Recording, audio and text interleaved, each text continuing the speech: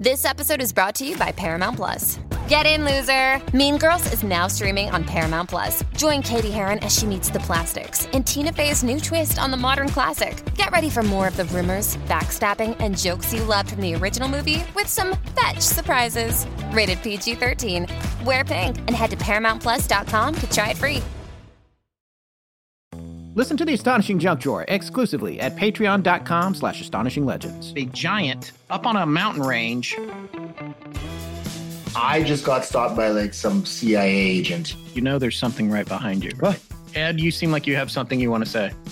I don't think you can park there. So you've been to Point Pleasant? Near a Cheesecake Factory. This is all looking up. Men in Black, law enforcement thing. If he was shooting that on the way up, he would have had to go way out of his way. CIA or... I just want to give you an update.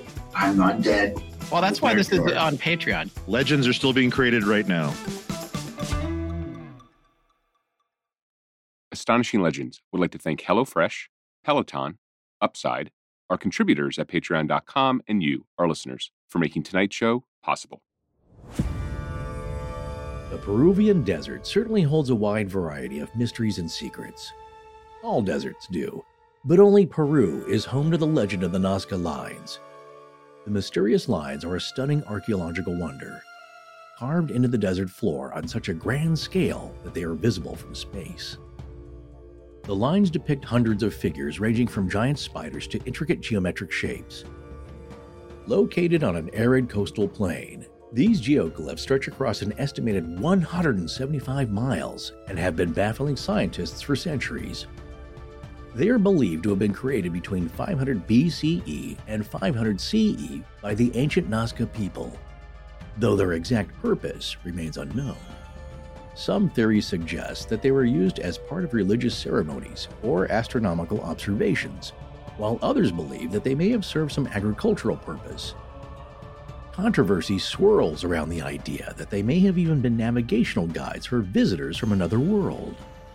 First mentioned in a book by Spanish conquistador Pedro Cieza de Leon in 1553, the first person who attempted to analyze them was Peruvian archaeologist Toribio Mejia Cespe, who noticed them while hiking through the area in 1926.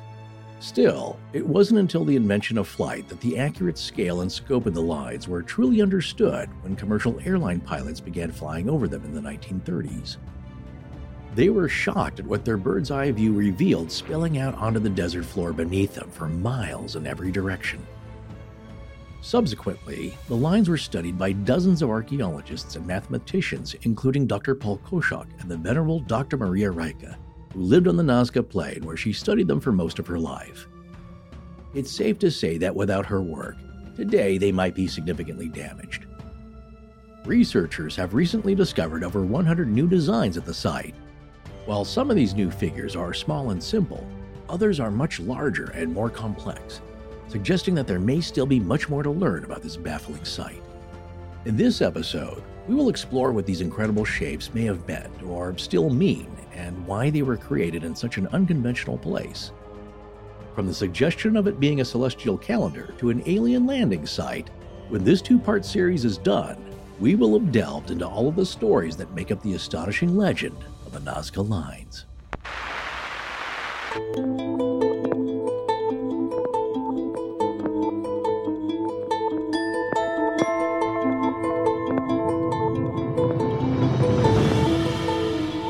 Welcome back to Astonishing Legends. I'm Scott Philbrook, and this is Forrest Burgess. Theories are all imagination. All you can do is measure carefully and observe, and the conclusions flow naturally from that. Nazca researcher Dr. Maria Rika to author Evan Hedingham. Join us tonight for part one of our two-part series on the Nazca Lines.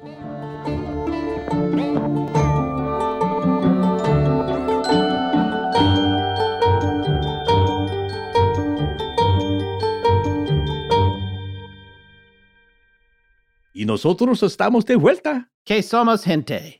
Oh, very good, I think. Okay. All right, folks, now we're getting in trouble in multiple languages. Welcome to the new year, where we're kicking it off with a bang here. One quick announcement. Astonishing Legends is finally revamping the Astonishing Research Corps, or the ARC for short. For the first time in 5 years, we're excited to unveil the brand new ARC in Residence program. Now, you can now apply to join our private Discord, this is new, and be an active part of the conversation. Immerse yourself behind the scenes of the ARC world. This exclusive experience is available for 6 to 8 weeks at a time. When that time is up, you can always reapply if you want. And when you apply, if you don't hear from us right away, don't worry. We're going to be accepting folks on a rolling basis, and we'll keep your spot on the list. The reason we're doing this is because previously we had to limit membership to manage the research work effectively. Because the group would get too big or we couldn't add more people to it. It was just a lot of logistics to it that we didn't predict. So the trade-off was that meant permanent access for folks, kept us from letting new people join, especially when an existing contributor became inactive. This solves that problem. So to join the new ARC, get all the information and apply through our website at astonishinglegends.com/ARC, ARC-apply. Again, that's astonishinglegends.com/ARC-apply. We can't wait for you guys to get involved. If you have any questions or need assistance, don't hesitate to reach out via email. We would love to hear from you. Yeah, it's a great way to get engaged with and contribute to the show. So check out astonishinglegends.com/ARC-apply, APPLY. Are you going to tell them the other thing? What other thing? Oh, that thing. Yeah, thing. Does anyone here watch History's Greatest Mysteries? I know I do. It's a really good show. I very much enjoy it. Lots of common ground with Astonishing Legends, hosted by the legendary himself, Sir Lawrence Fishburne. And so you can't go wrong there. But the 4th season is premiering January 30th at 9 on the History Channel and available to stream the next day. Ooh, the 4th season. I wonder why we're bringing that up. I cannot wait to check it out. Yeah, tune in. Really interesting topics, and you might see somebody you know. Oh, that's exciting. I love to see people I know on TV. Okay, folks, we've got a great show tonight, so let's get into it. So what are the Nazca Lines?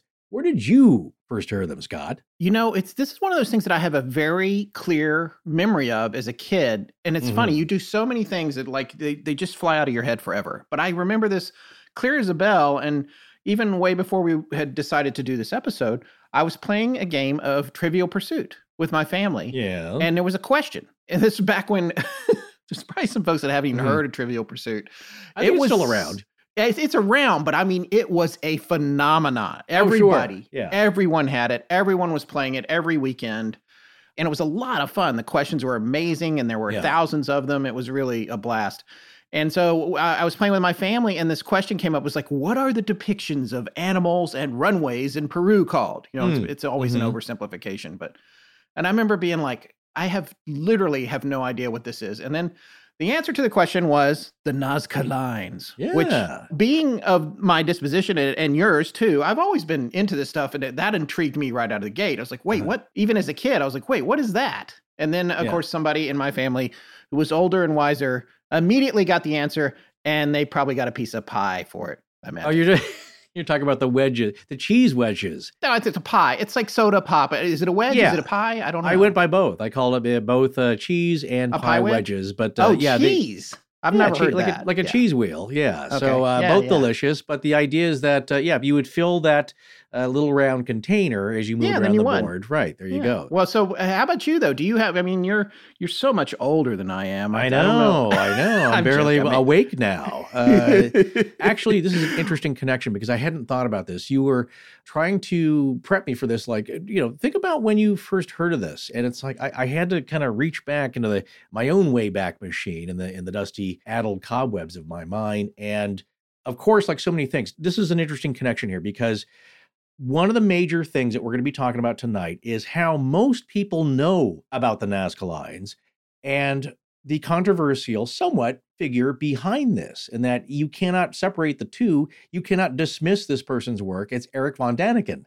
Yes. And his seminal, you could say in a way, book from 1969, Chariots of the Gods, because it's got a question mark at the end. We're going to talk about that in a little bit. But a lot of people would just say, pish posh, that's ridiculous, silly stuff. But really, he is not only the major reason that the general population nowadays, and back then especially in the 70s, knew about the Nazca Lines, is because of his book. And also because that book generated a show which so many of us in this genre, doing this thing that we do, credit as getting us interested in all these topics, and that is In Search Of. Way before Unsolved Mysteries. In Search Of was the original show of Oh, this yeah, kind of of stuff. course. By the way, all due respect to Unsolved Mysteries, I'm an absolute course. fanatic, especially of the Robert Stack run of that show.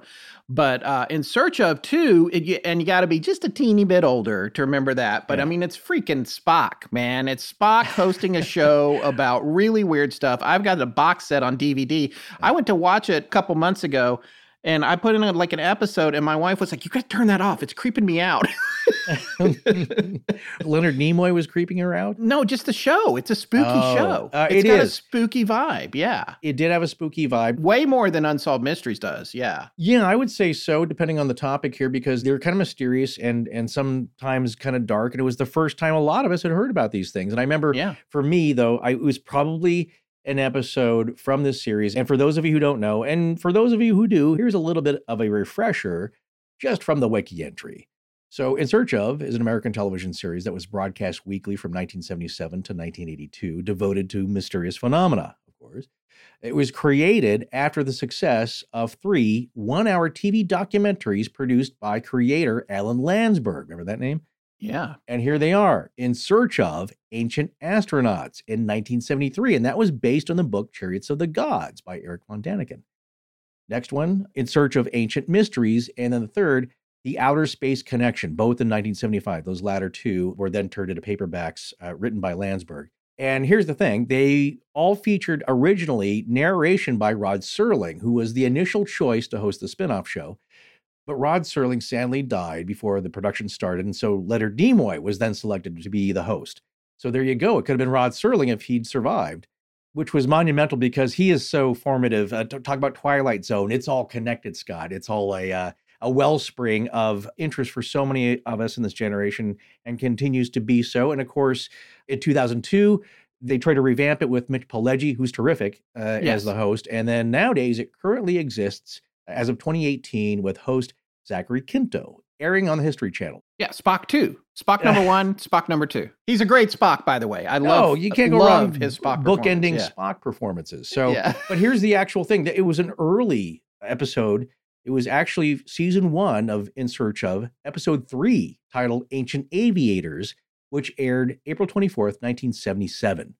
Here's the byline or the summary of that. Ancient Aviators, are there signs of alien visitation here on Earth? Might the mysterious markings on the Nazca Plain in Peru be landing instructions for UFOs? So they're, of course, taking that theme from von Daniken's book, but the success of that book, questioning the Nazca lines and the arrival and Chariot of the Gods, because he's just putting it as a question. I'm just asking questions. Yeah. He puts it out there, but that spawned In Search Of. So we have that book to thank. Not only that, but for the knowledge of the lines themselves. So there you go. It probably leads to you listening to this show right now, frankly, because when you think about the this is nuts. When you think about it, I hadn't thought about this, Forrest, until you said you were going to mention this, but it's like you could go back to von Daniken's take on the Nazca lines and that book and the probably unexpected success of it, over 7 million copies sold as of today, I believe. Right. And you could go, and it was a phenomenon back then. And regardless of how people have labeled it pseudoscience, and they say, it's drawing too many conclusions and it's not sound thought or sound reasoning. Right. But when you read his later books, which we have read for this episode, he's just like, man, a lot of people put words in my mouth. They said things, and boy, do we know about this. They said I said things I never said. So I sympathize with Mr. von Daniken on that front for sure. But regardless of where you come down on Mr. von Daniken's theories, the simple fact of the matter is you could draw a straight line from him publishing that book, its overwhelming success, leading to Alan Landsberg kicking off In Search Of with those specials that then turned into that TV show that affected me and Forrest in our formative years, that probably also led to Unsolved Mysteries, which in turn led to us doing what we're doing now. It's weird to think that our origin story might start on the Nazca Plain. Yeah, in a way, it's all connected. Well, we're drawn to that area in itself. It holds so much mystery and charm and wonder. It's also a very rich, not just culturally, but for archaeology as well, as we're going to take a look at. But this in particular, I got to say, even some of the most well-respected archaeologists have to admit, it's like, von Daniken's book. I mean, I don't think anything that he said was possible or likely, but we have to credit him for bringing it to the public attention because it was known before that, but not widely known, as many things, pre-internet are only regional sometimes and for those in the know. But these geoglyphs, as they're called technically, spark a lot of imagination because people want to know how they did it. Why did they do it? And that's the important thing, again, to remember about von Daniken is he put these on the map. He put them into the zeitgeist, and they've stayed there since he did that. And that's how they got into Trivial Pursuit. And that's how all the people that when this comes on, the ones that tweeted at us, oh, great, the Nazca Lines. The reason you know about them is von Daniken. Whether you agree with him or not, he is the reason that they initially got out into the world in that way. Now, other people came along later that had no relation to him that preserved them and studied them, and they're completely not connected. But in terms of the public perception, he gets credit for that. And it was so popular back in the day that he was able to set up a theme park in Switzerland. He's Swiss. It was popular for a few years, and then sadly, attendance trailed off, and they closed it down. But he did have a whole section or pavilion dedicated on the Nazca Lines, and it was dedicated to all different kinds of other stuff that all the stuff that we liked. So I don't understand that. I mean, I guess we need the Astonishing Legends. Everybody's like, let's do a theme park. I mean, Dolly did it. It's doing amazing. Disneyland and Dolly and who else? I don't know. You know, here in North Carolina, up in the mountains, we had the Tweetsie Railroad, and then what's left of the Wizard of Oz park, which I feel like they just reopened. It's got a yellow brick road and everything. He needed maybe better rides and better stand food, like what kind of rides is it? The barbecue skewers they have at Disneyland, or the Indiana Jones ride. They're delicious. But the idea, though, is that there was a lot of popularity at this time, and there are some very polarizing figures in this realm, especially when you start to talk about ancient astronauts. And again, that's nothing new, folks. As you can see, that's an decades old now idea. Yeah, with 67, 68, I mean, or 68, 19. I was actually surprised when we got into this how old that book was. I didn't realize it was that old. Oh, yeah. To me, it was like the 70s to 80s. I didn't realize it went back to Well, essentially it was. I think the first one came out, 69. So you have the whole decades of the 70s when this stuff was very popular and people had an interest in it. You know, there's some people that, let's just say they like to dislike them. Yeah. They're in the genre, especially about this alternative ancient history. And von Daniken, though, seems to be one person who, you may not agree, but he's such a nice guy, very welcoming and very accepting and just very charming and open and inclusive. And he's just like, not out to pick a fight. And he's one of those guys, like if you go to a conference, he'll stay for 2 hours sitting on the bench outside the conference room, chatting with people, answering their questions. Yeah. But he's just like, I'll stay here. It's like, I love talking about this stuff. So people view him a little bit more, let's just say they're a little nicer to him, they seem to be, even though they don't agree with it. But folks, it's not all about Chariots of the Gods and von Daniken in this part anyway. We're going to get to the nitty gritty of what's known, what's accepted.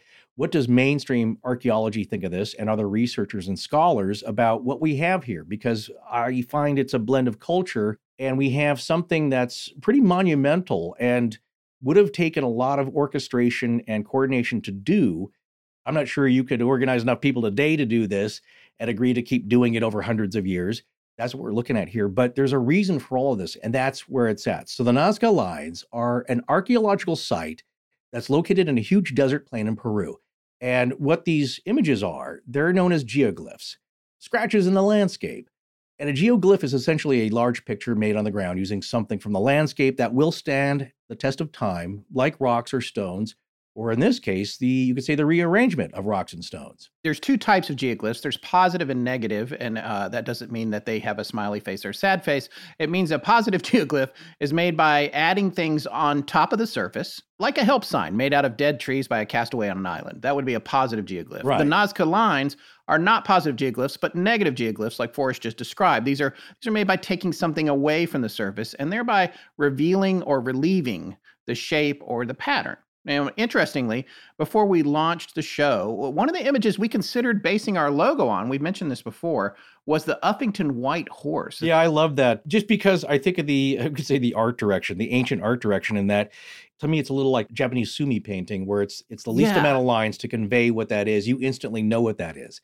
And it's just beautiful. It's very artistic, and that's done by a lot of people on the ground who theoretically could not see it from high up above. Right, which is what we're going to be talking about tonight. And that's a 3,000-year-old geoglyph in Oxfordshire, England. Yes, but I think the Nazca Lines are far more well-known. Well, they take up a lot more space, and there's a lot more variety to them.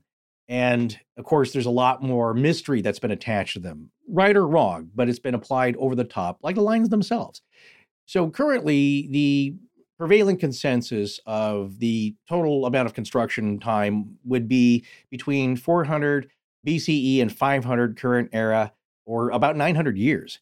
So almost 1,000 years. And some of them they think may be older, almost as much as 1,500 or 2,500 years. That's a little speculative, but they have dated some of the materials around, and that's when they think is the whole time span. So imagine, again, an art project with a bunch of people that last 900 years. Well, the first phase was the Paracas phase. Those were the people that existed before the Nazca.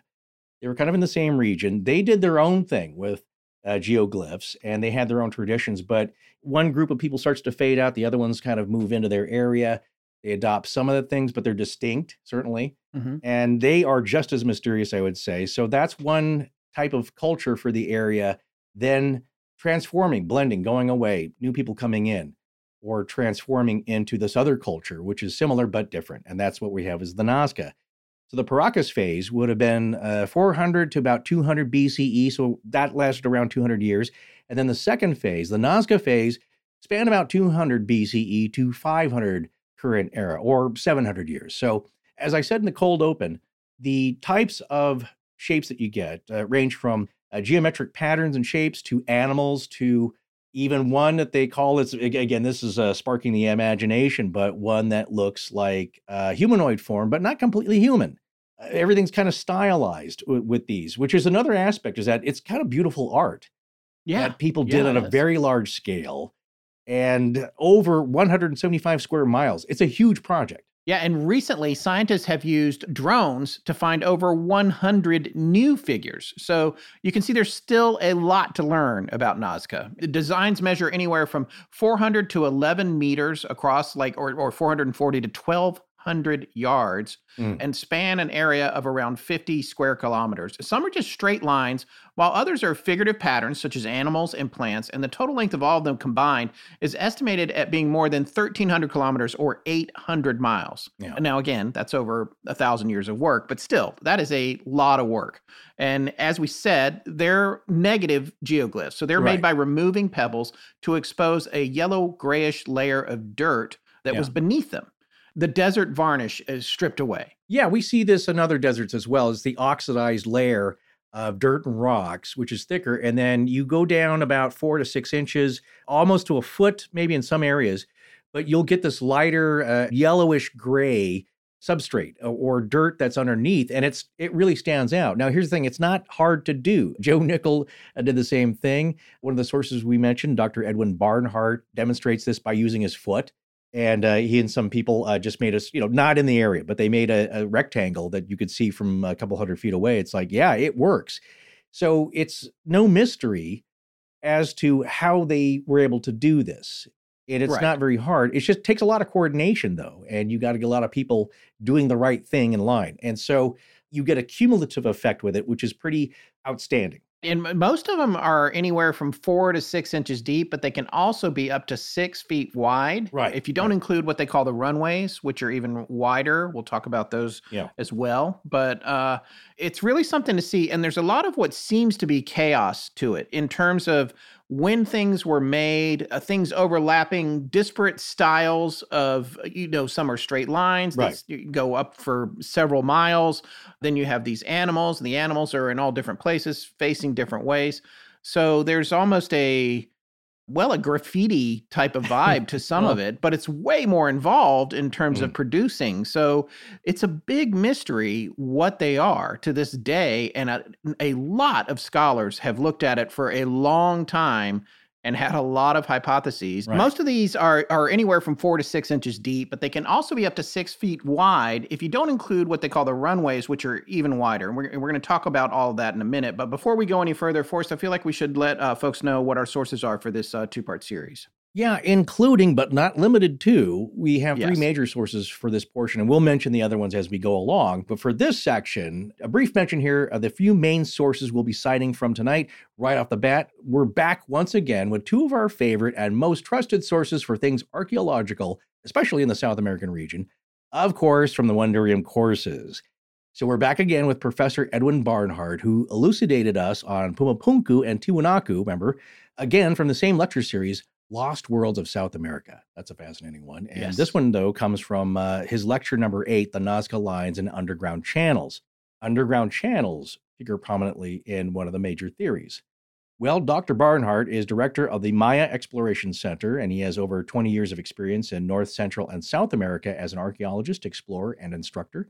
In 1994, Professor Barnhart discovered the ancient city of Mox-Na, the Spider Monkey House, a major center of classic Maya period in northwestern Belize. That's pretty cool. How many ancient cities have you discovered recently? I'm going to go with, well, I mean, if you count, there was a little collection of ants outside my garage. Not online. Yes, no, not in a board game either, all right? Amplify your career through training and development solutions specifically designed for federal government professionals. From courses to help you attain or retain certification, to individualized coaching services, to programs that hone your leadership skills and business acumen, Management Concepts optimizes your professional development. Online, in person, individually, or groups, it's training that's measurably better. Learn more at managementconcepts.com. That's managementconcepts.com. As humans, we're naturally driven by the search for better. But when it comes to hiring, the best way to search for a candidate isn't to search at all. Don't search, match with Indeed. When I was looking to hire someone, it was so slow and overwhelming. I wish I had used Indeed. If you need to hire, you need Indeed. Indeed is your matching and hiring platform with over 350 million global monthly visitors, according to Indeed data, and a matching engine that helps you find quality candidates fast. Ditch the busy work. Use Indeed for scheduling, screening, and messaging so you can connect with candidates faster. And Indeed doesn't just help you hire faster. 93% of employers agree Indeed delivers the highest quality matches compared to other job sites, according to a recent Indeed survey. And listeners of this show will get a $75 sponsored job credit to get your jobs more visibility at Indeed.com/podcast. That's Indeed.com/podcast. Terms and conditions apply. I'm Isabella from Brazil, and when I'm not working on my PhD, I'm listening to Astonishing Legends. Let's get back to the show. Well, the other favorite source of ours that we're going to mention here, we've also referenced him heavily in past episodes, is Professor Dr. Eric Klein, a professor of classics and anthropology and the current director of the George Washington University GWU Capital Archaeological Institute. He's a National Geographic Explorer, Fulbright Scholar, and NEH Public Scholar. So we're going to talk about his lecture, number 22, The Nazca Lines, Sipan, and Machu Picchu from the series Archaeology and Introduction to the World's Greatest Sites. And then the third source is actually a really good peer-reviewed book that Tess found for us about the lines in the entire region, including the Inca influence and the Spanish influence, called Lines to the Mountain Gods, Nazca and the Mysteries of Peru by Evan Haddingham. So for this section and throughout the episode, we'll be pulling from these professors and experts and this great book, as well as other sources. But getting back to descriptions of what we can find on the desert floor there, this comes from Professor Klein's series in that there's animal and creature and geometric shapes, and they're all over the place, but largely stuff you would find there, but not exactly in that spot. I'll explain that in a little bit, but one geoglyph looks like a dog, could be a cat. It's got a protruding bulbous belly or udder underneath of it. Now, these are stylized images, folks, so keep that in mind. But sometimes, here's the thing, they were accurate with laying them out. They were artistically done. They were done on purpose. There's no mistakes unless they want them to be, and maybe they aren't mistakes. So in this case, this dog or cat-like thing with very long legs, extended straight down, it's not a tail, it's another thing coming out from the rear end of it. And people say, like, well, perhaps that is a processional path to get into the shape of the dog, if you know what I'm talking about. Or you walked the line, because a lot of these are continuous shaped characters in that it's one continuous line that outlines the whole thing.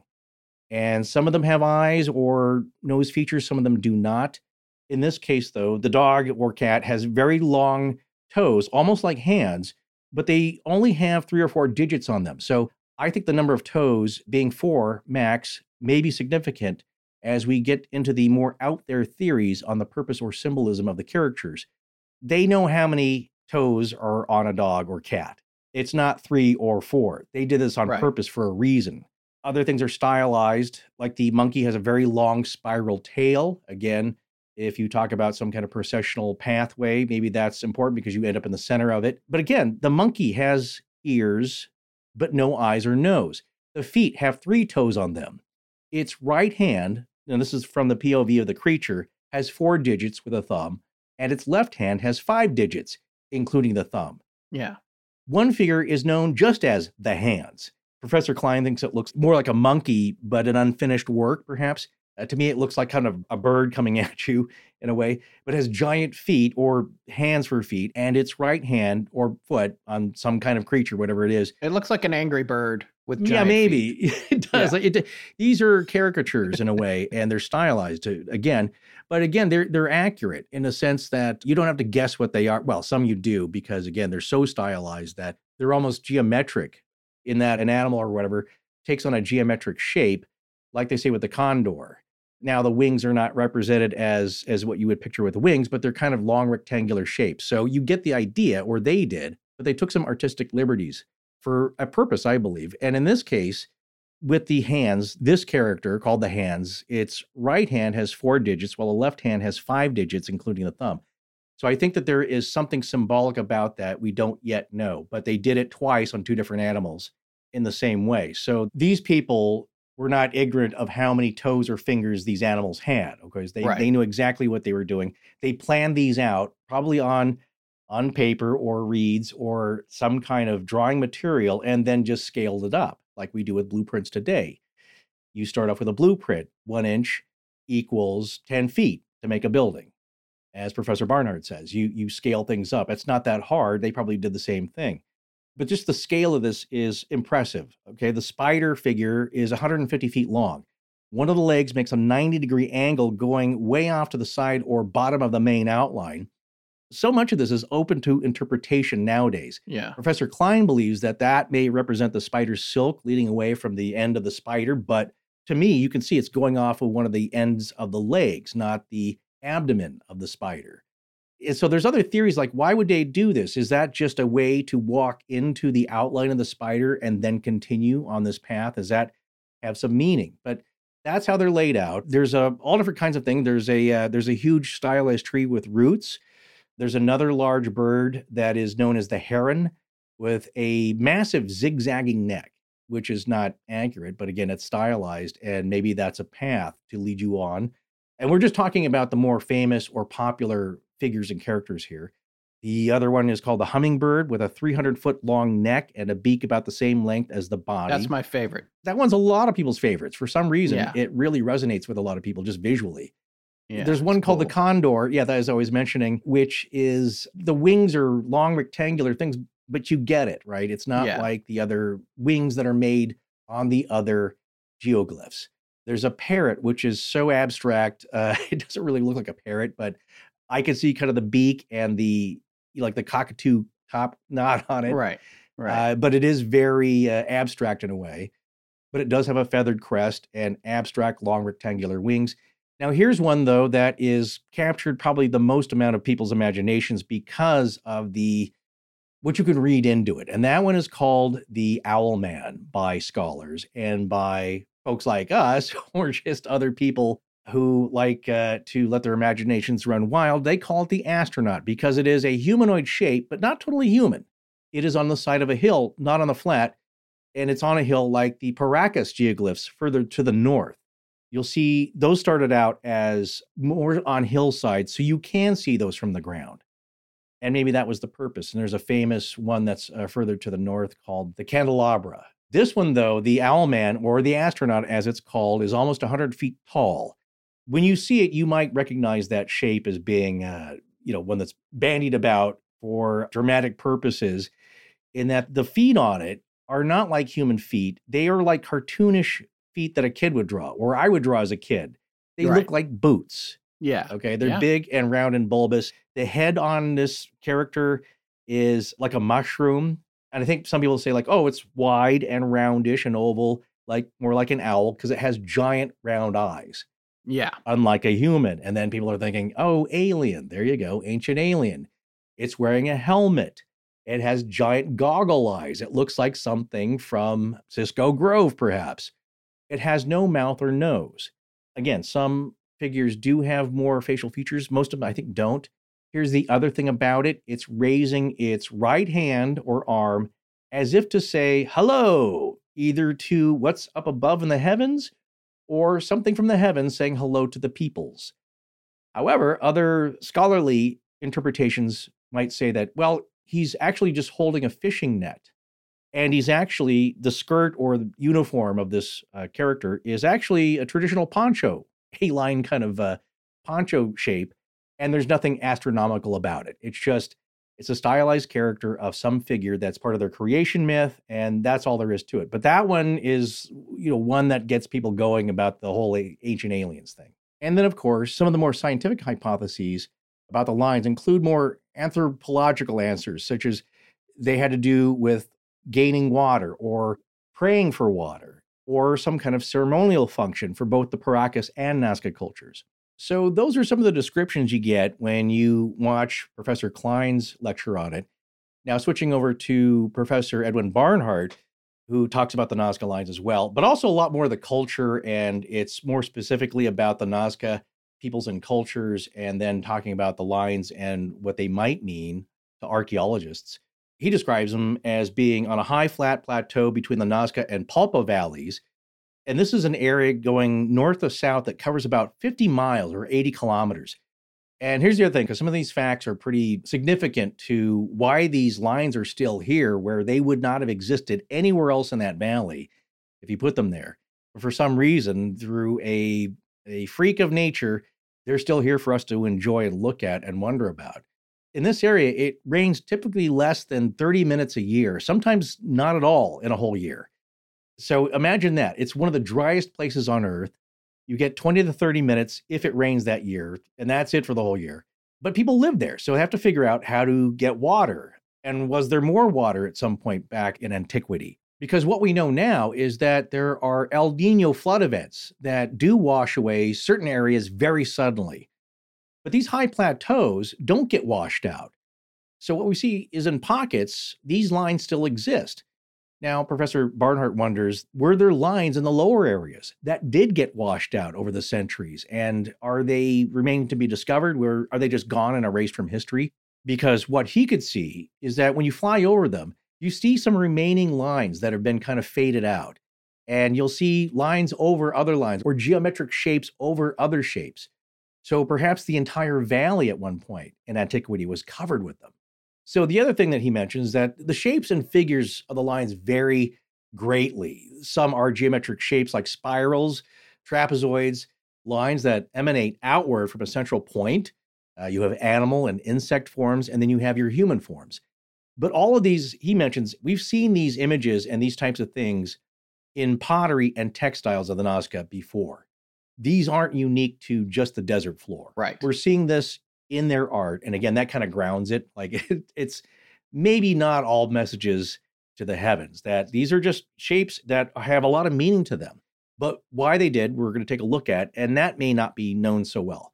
Because here's another weird thing. Some of these animal forms are unique to the area, but for the most part, as he says, this is just art we've seen in other mediums being transferred then to the desert surface in a much larger scale.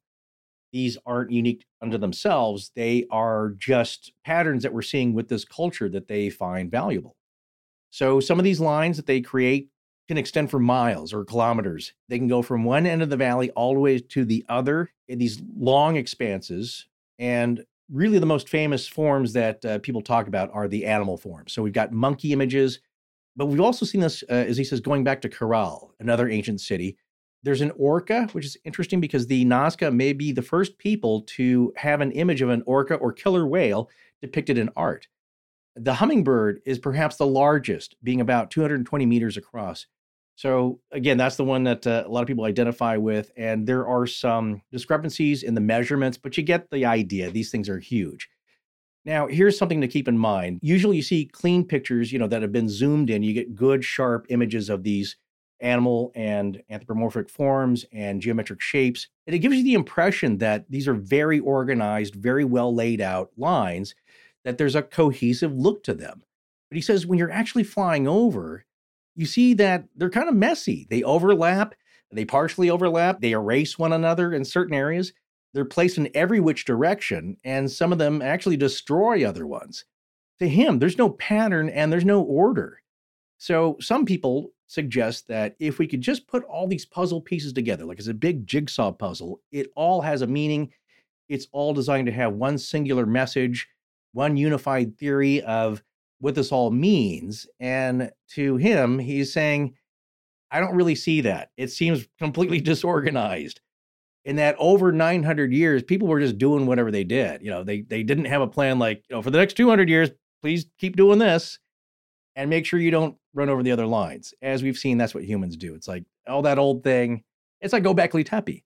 There are a lot of connections, or a few I've seen, to that old site, not just the skull veneration and the heads. That oldest ceremonial chamber was filled in.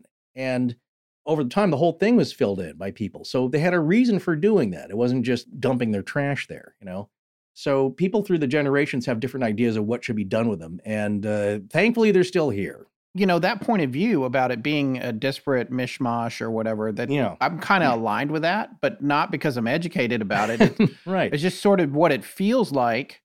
And of course, I can't think of an example right now, but I think there's plenty of examples in history where something seems chaotic, and then when you understand it, it all snaps into place. So I think the thing to remember here, with all due respect to Professors Klein and Barnhart and every other researcher we're going to talk about, is that nobody knows. We still don't, nobody really knows. Is it chaos, or is it exactly the way they meant it to be? And for a specific reason, nobody knows. Oh, they say that themselves. And I want everybody to keep that in mind, ourselves included, is that they make it a point to say, you have to be careful in assigning meaning when we don't really have any evidence for it. There are things that make more sense than others, certainly. But be careful just saying like, oh, this is how they did it. This is why they did it. And that's part of the reason, just going back to what our opening quote was from Maria Rika. Theories are all imagination. Yeah, I agree with that. That's what she starts out with. And they are, which is, I guess, makes our entire show imagination. But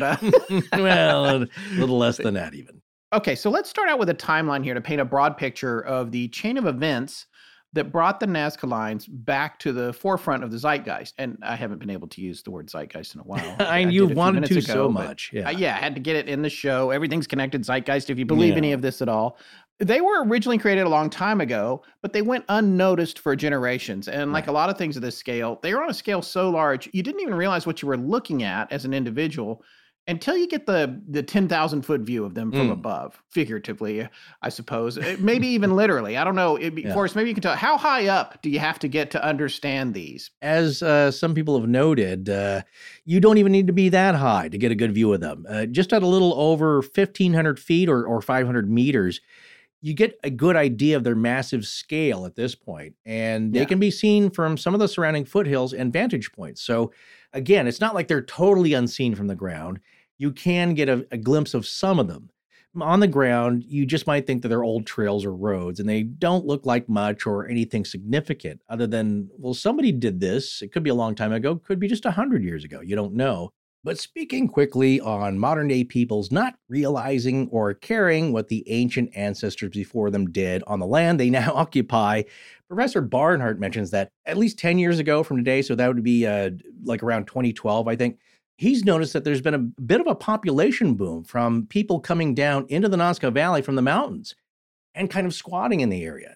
Most of these folks have constructed small, about 10-foot by 10-foot square huts made from weaved grasses and reeds, and they're just trying to eke out a survival, planting gardens and keeping animals. So that's interesting, is that they're reusing this valley once again, coming down from out of the mountains. Unfortunately, with some of their pigs and human activity, it's done a bit of damage to the area, like with a Nazca burial site and some of the ancient Nazca-era aquifer water sources that are still being used today, but they're drying up because these folks are moving in and using them, and it can't support that many people in this ancient site. So, that's the regional local people. They're coming in and using the area, but maybe not caring as much, I would say, as the scientists that are trying to preserve it.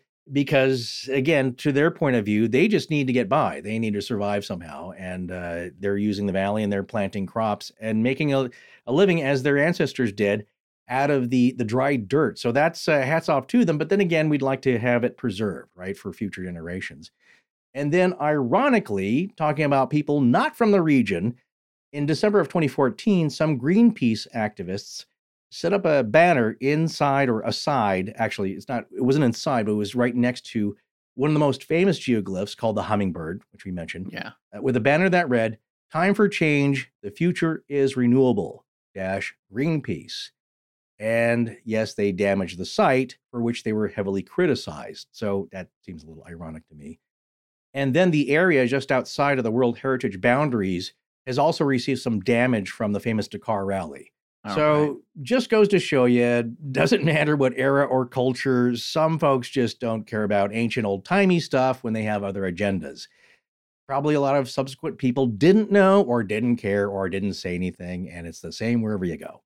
Yeah, that's right. When you come to this ancient stuff, some people are like, I can't remember. There's so many stories I've read about like folks in homes in Italy or in these regions where people have been living for thousands of years. Yeah. And they're like, they go down in their basement where they're keeping some wines on a shelf, and it's part of an old palazzo that was historic. Yeah. It was just like, well, this shelf was here. Yeah, it's been here for 4,000 years, so that's, and they're just like, well, yeah, but this is my basement. I got to eat. I got to live. People have always done that. They've always used spolia, the ruins of classical architecture, to rebuild and rebuild again. And it is a little like Göbekli Tepe. That farmer, I think, was scraping the tops of the, what he thought were gravestones with his plow. And then he notified somebody else. They did a little deeper digging. And I think at first, the archaeological team, I think from UCLA, if I remember the story correctly, like they also thought they were headstones and not that old. So they didn't really care about them. And it took a while for people to realize, no, this is the oldest thing modern humans have found ever. Yeah. And there's a lot of other things still buried below the surface that we haven't got to. So with what we're looking at, there may be other geoglyphs that have yet to be discovered, and maybe other artifacts, but we're only dealing with what we know now, which I think is the safe, logical approach. Well, coming back around to people that actually do care about this stuff, there were some folks that did say something. They wrote it down. They wrote down what they were seeing and what they thought was important. And from that, we can say for sure, when the Nazca Lines started to get noticed again after being in relative obscurity for decades, if not even centuries. Absolutely. But let's first talk about where they're located so people get an idea of the general geographic location. Oh, yes. We buried the lead. We buried the geographical lead there. Well, I think you kind of have an idea here in that I think we're only 431 miles northwest of Tiwanaku, Pumapunku. That's right. That we talked about before. So it's different in so many ways, and of course, different eras, but there are striking similarities between the two. Of course, in the ancient world, that's a lot further than it is now in your car or a plane. But we're kind of in the general area here. So once again, we find ourselves in Peru, which is a wondrous land of mystery and rich culture, a country located in the western side of South America. It is bordered to the north by Ecuador and Colombia, and to the east by Brazil, and to the southeast by Bolivia, and then to the south by Chile. It was home to ancient Incan, Huari, Paracas, and Chavin civilizations who were among the first to inhabit the region, leaving behind monuments such as the famed Machu Picchu. Now, that one we've all probably heard of, which we talked about also back in February of 2022 in our series Pumapunku. So again, yeah, we saw a lot of similarities of culture and echoes, I would say, between the two, if not outright connections. Historians believe Peru has been home to cultures since before 2000 BC, beginning with hunter-gatherers. We talked about this with the Pumapunku series, which eventually evolved into more sophisticated civilizations such as Chavin, Moche, Chimu, and Inca. And again, we discussed the Chavin extensively when we were covering Tiwanaku and Lake Titicaca and Pumapunku and all of that kind of stuff on those earlier episodes. Yeah, you can draw a through line of different eras and cultures kind of blending in, being distinct, but also blending in with one another throughout the ages here. One thing I want to bring up quickly, though, about just how significant some of these finds have been in this area that many people may not know of, even if you're into, you're just reading casual articles. The Moche were another culture contemporary with the Nazca, and they also worship a god nowadays known as the Fang deity. Yeah. Which is, pretty scary looking. But like I said, even though they're a different culture, they had a similar god that they worshipped. And this comes up again and again when it comes to the region's ancient art and symbols. And another thing that they shared here is severed heads. Lots of severed heads. Yeah. That continues on through these cultures, what they found important, what they like to do, what they put into their art. So as Dr. Klein says, in 1987, there was a huge discovery. This was a discovery of a royal tomb that dates to about 250 current era, and it was found in the area of Sipan in northern Peru. This is the Moche area. The Moche culture flourished there from about 100 to about 800 current era. The tomb that was excavated was done by Peruvian archaeologist named Walter Alva. Now, this tomb is considered one, if not one of the richest finds in the Americas in terms of gold, silver, priceless artifacts, and it's often referred to as the King Tut tomb of the Americas.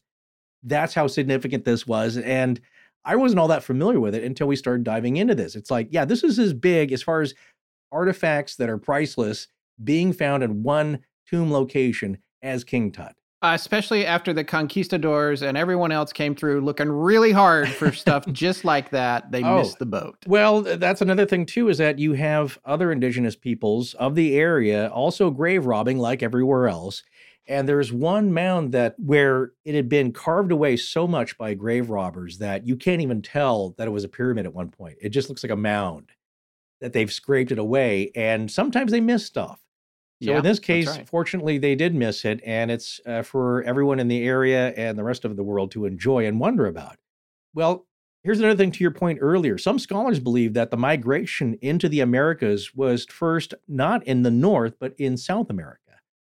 And then we've received emails about like, no, it was the coastal migration theory. No, it was the land bridge. Yes. Jury's still out. Let's just say that. We're not ascribing to any one of those, but that is something that people believe is that's where it started and then spread north. Another thing, too, again, connecting back to Pumapunku, I don't know if folks remember, but for folks that heard our series on Pumapunku, we were talking about Bolivia's Fiesta de las Nititas. That's right. And the Memento Mori. And so you can see how this idea of these being revered things has come down through the years, even to this day, with these festivals and the honor with the heads and that sort of things. It's very fascinating. Much, much older. Like I said, the connection to Göbekli Tepe with skull veneration. And that's right. You couldn't take a Polaroid of your ancestors after they passed away. So what you did is you kept their skull and you could put clay around it and little seashells for eyes and decorated them and put it on the mantle.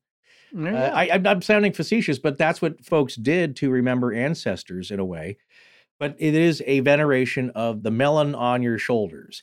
Yeah. And in this case, though, there's different reasons that we're going to look at later when we get to the culture of the Nazca, because it features very prominently. And as we've said, it continues on to this day. Some things you don't get rid of. Some of the shaman of the area still continue some of the practices that we've seen in the different areas here.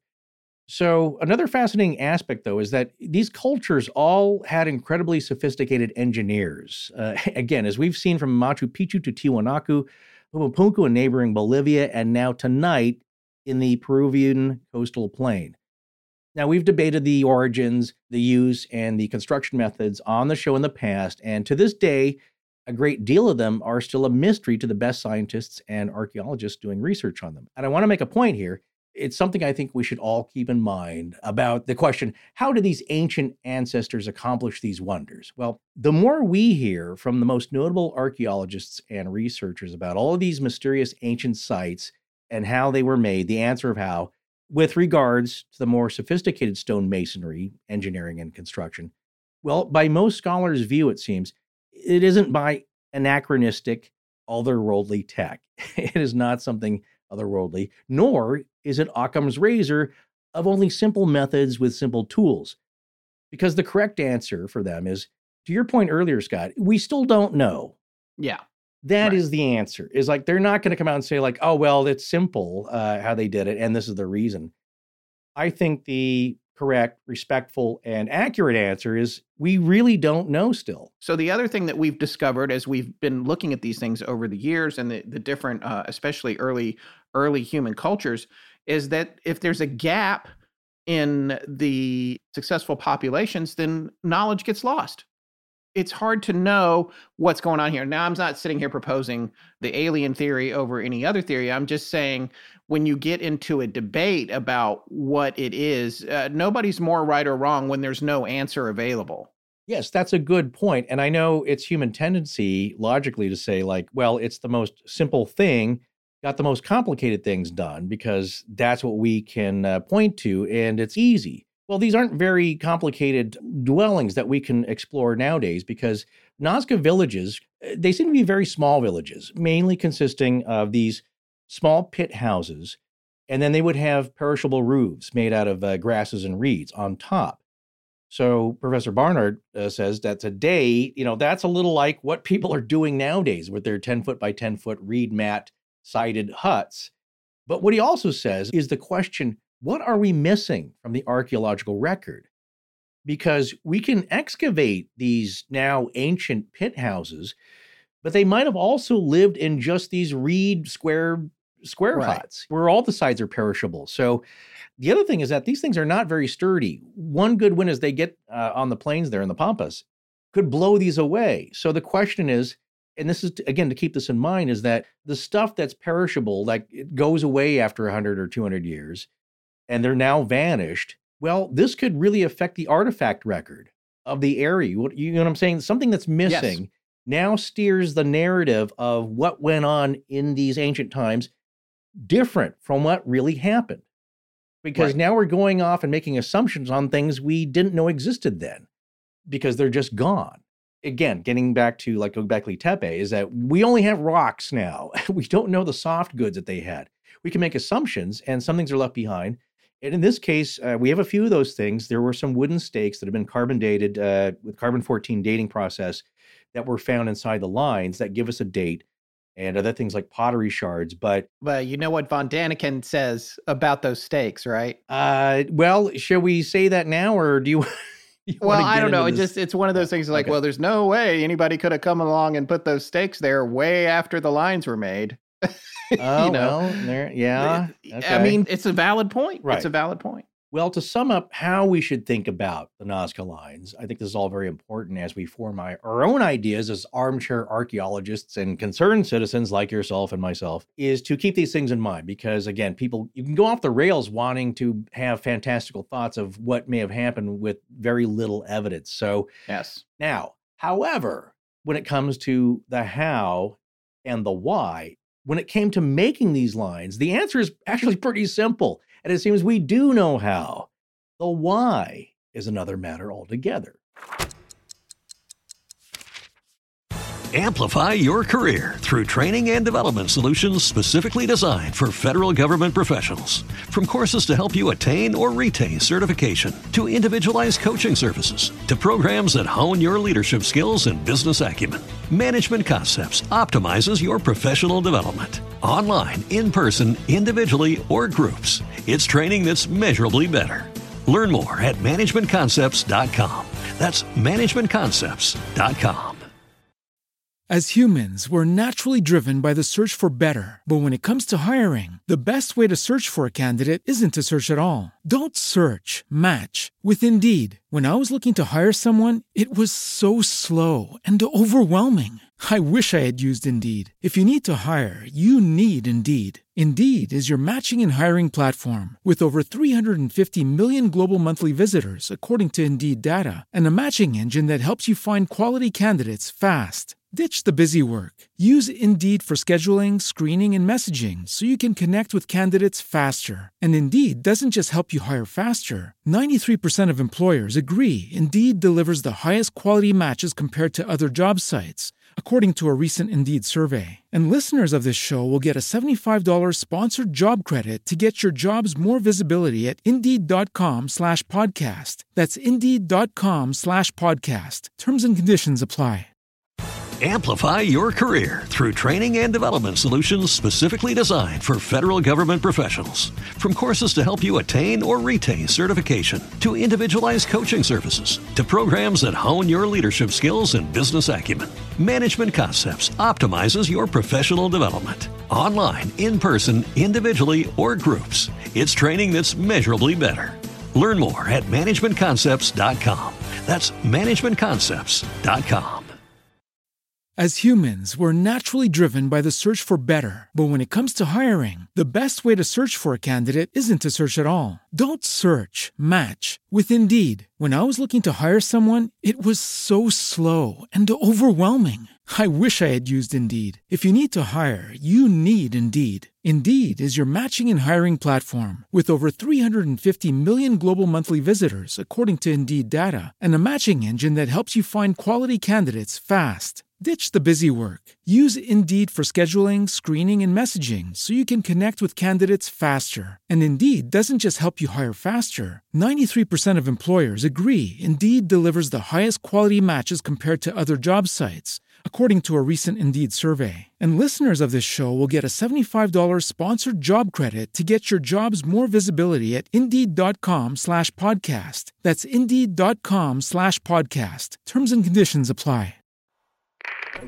Hi, I'm Elizabeth, and when I'm not raising creepy twins of my own, I'm listening to Astonishing Legends. Girls, stop levitating! We've talked about this. Let's get back to the show. Right. So coming back around to what we said earlier, the Nazca Lines are both too expansive to comprehend from ground level and too early in history to say, oh, these were discovered by this one person. Tons of people must have seen them throughout history.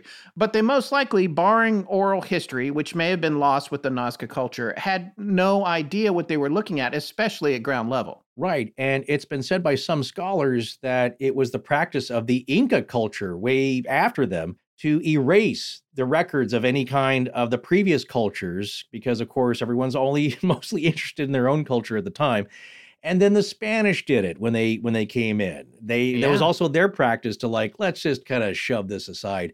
So again, a lot of knowledge may have been lost if there was any record keeping at all, which you don't know if there were or not. So in this case, Scott, the path to understanding what they were up to here kind of starts off very quietly, right? That's right. The first time that we know of in which they turned up in a book was in 1553 in a book by Spanish conquistador, who we mentioned earlier, Pedro Cieza de Leon, who thought that they might be trail markers. And he said so in his book, Crónicas del Perú. I hope I'm saying that right. That's not bad, yeah. Not bad? Okay, thank you. Thank you.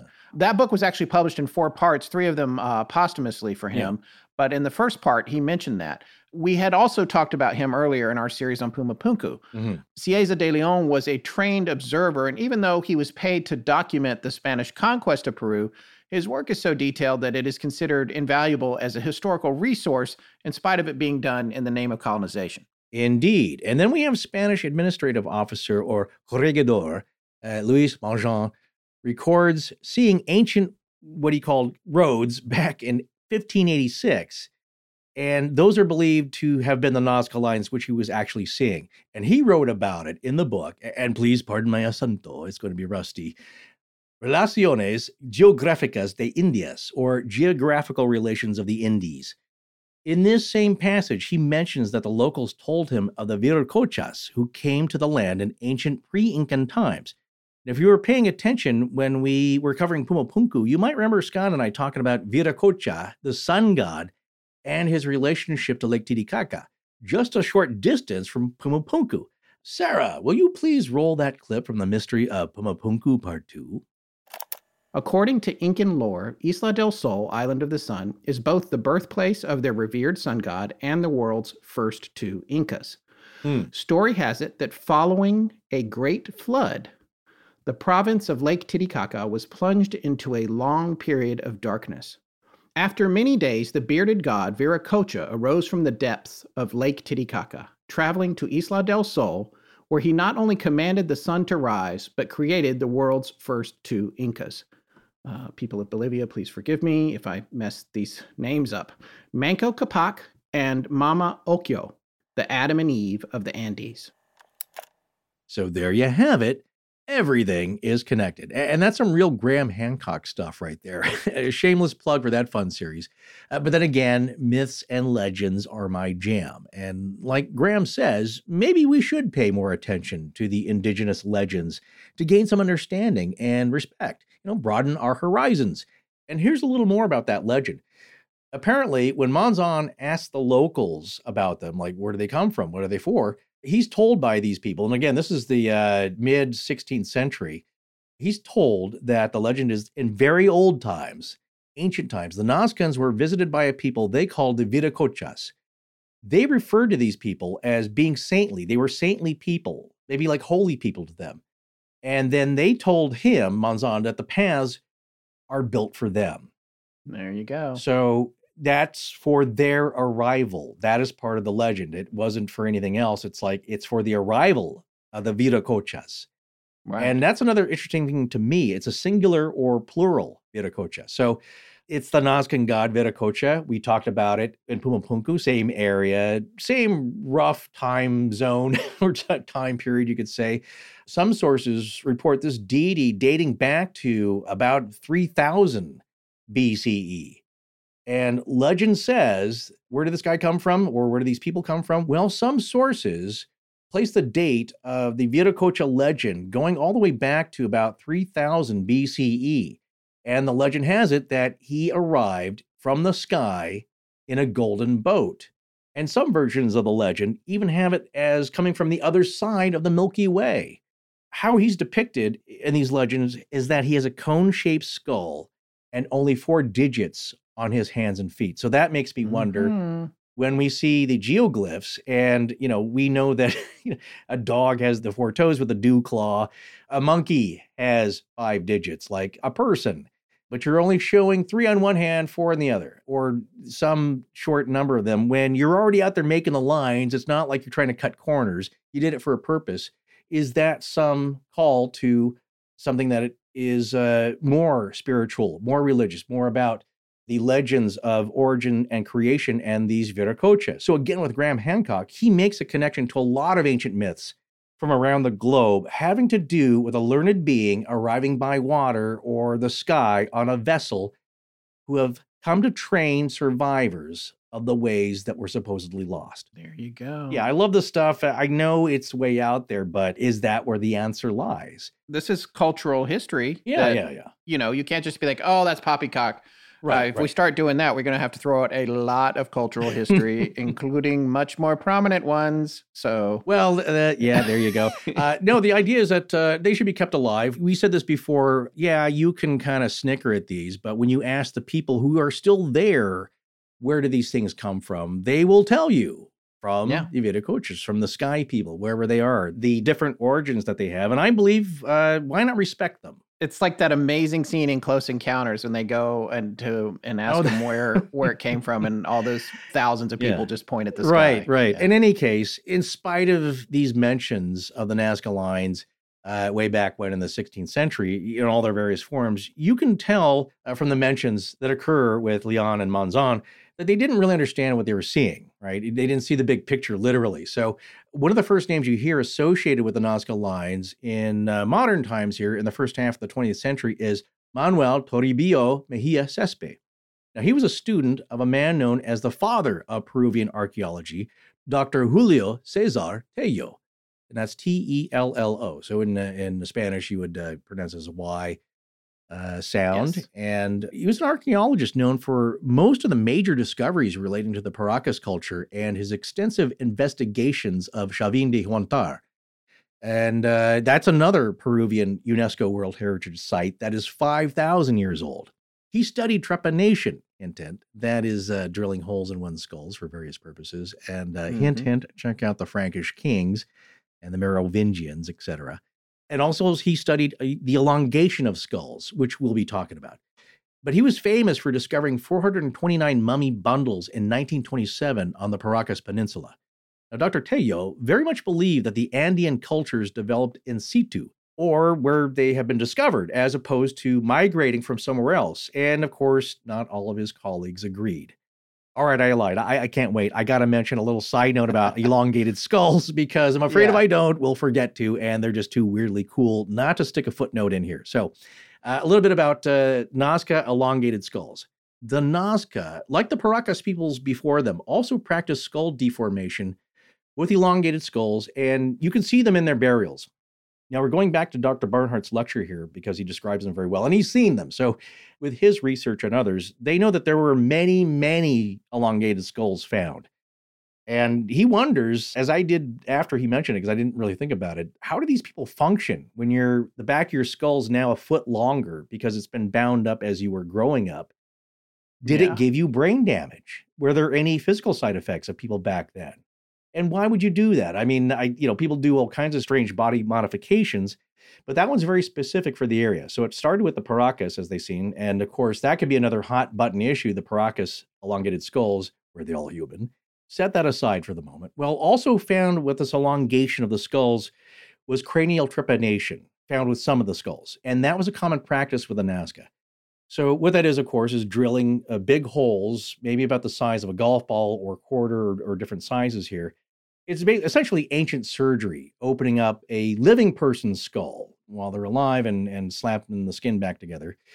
Some of these skulls showed healing with the holes, like it'd been done and a few years later or whatever, or sometime after, they were starting to heal. And then some skulls had more than one hole, so it was done several times. Now, as the professor says, it could have been done medically in their view as we understand it nowadays, right? They had some reason for doing this medically. But to him, more likely, this was a religious practice. And we've talked about this before. Think about it. If the person's acting irrational, they have a mental illness issue, they think this person is insane. They're being hurt from the inside by something unseen. And maybe that thing is in their head. So you open up the skull to try and get it out of there. It's basically trying to end a spiritual attack through trepanation. Let the bad thing out and let it escape the skull. Yeah, and they had all kinds of effective anesthetics back then, right? Well, we're getting to that procedure. That's it. Yeah, I don't know. Some of the things that they were farming back then would, they did affect your head, but in a different way. I'm not sure if they were, pain killing or not, but yeah, it's probably not a good idea to combine the two. But I've mentioned this in the past, and it's just fun to repeat. This is one of the more out there theories I've heard about trepanation, is that one of the ancient Egyptian practices was to use trepanation in conjunction with a long needle of sorts, and that would be inserted into your brain to stimulate perhaps the pesky old pineal gland, that pine cone-shaped bulb that sparks so much controversy for some, because somehow it grants you slightly, let's say, superhuman mental capacity. And then with the legends of the Frankish kings, their skulls were found with trepanation, and they also, according to legend, had supposedly advanced mental acuity and abilities. Who knows? Well, now back to our regularly scheduled programming. So getting back to Dr. Tello, his student and protege, Toribio Mejia Cespe, who in the same year as Dr. Tello discovered the mummy bundles, well, he was hiking in this area. And again, this is 1927. And when he comes across the remnants of the lines, and after climbing up to a higher ground and vantage point, he starts seeing these long, straight lines stretching up below him.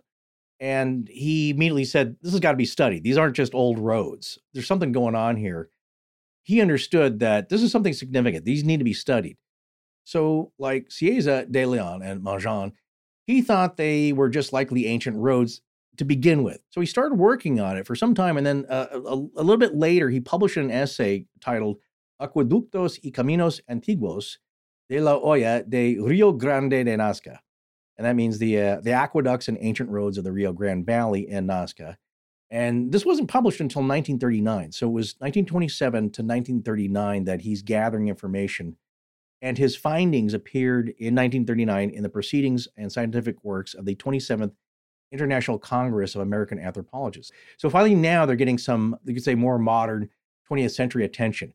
But still, the first major understanding of what the Nazca lines really were didn't come until Peruvian and civilian airline pilots started routinely flying over them, because now people are seeing them still. They are best seen from the air. So now we're coming into more modern times. On June 21st of 1941, an important day, Dr. Paul Koschak, an American historian, was in Peru studying the ancient irrigation systems employed there. And he took to the skies in a hired airplane to look for the location of some specific canals that he believed must be present below him.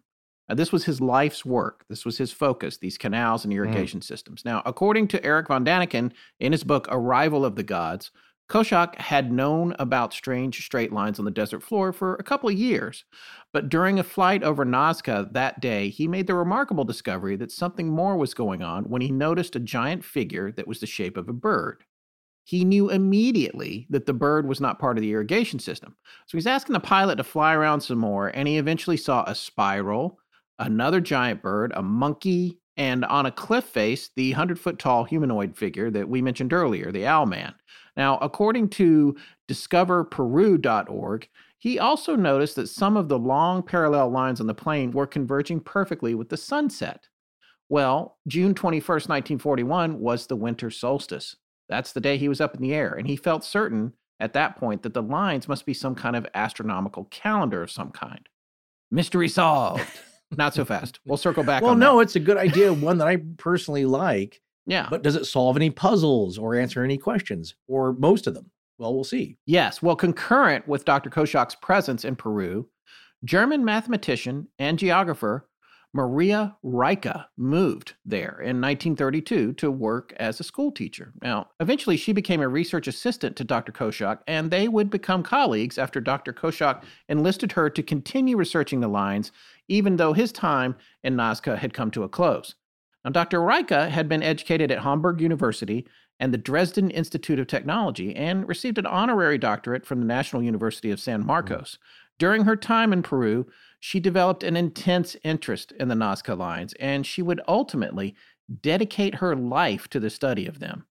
She worked closely with Koshak as well as archaeologist Richard P. Scheidel. Yeah, her groundbreaking research, began in the 1940s when, like Koshak, she proposed the theory that these ancient geoglyphs were part of some kind of astronomical calendar in some way.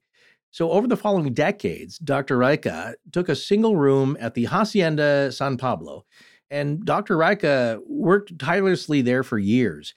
And she became eventually known as the Lady of the Lines, or Saint Maria amongst the locals, because they respected her reverence for their culture and what, the treasures that they found there. And she also discovered that there were lines converging on the summer solstice as well during her research. So she's starting to put together her puzzle pieces here. And given that Koshak had seen some converging on the winter solstice himself, she then found some converging on the summer solstice. And she became convinced that the whole thing was a large-scale celestial calendar. Yeah, so in 1946, she began creating maps of the animals and the other figures on the Nazca Plain and found that there were 18 different types of animals and birds.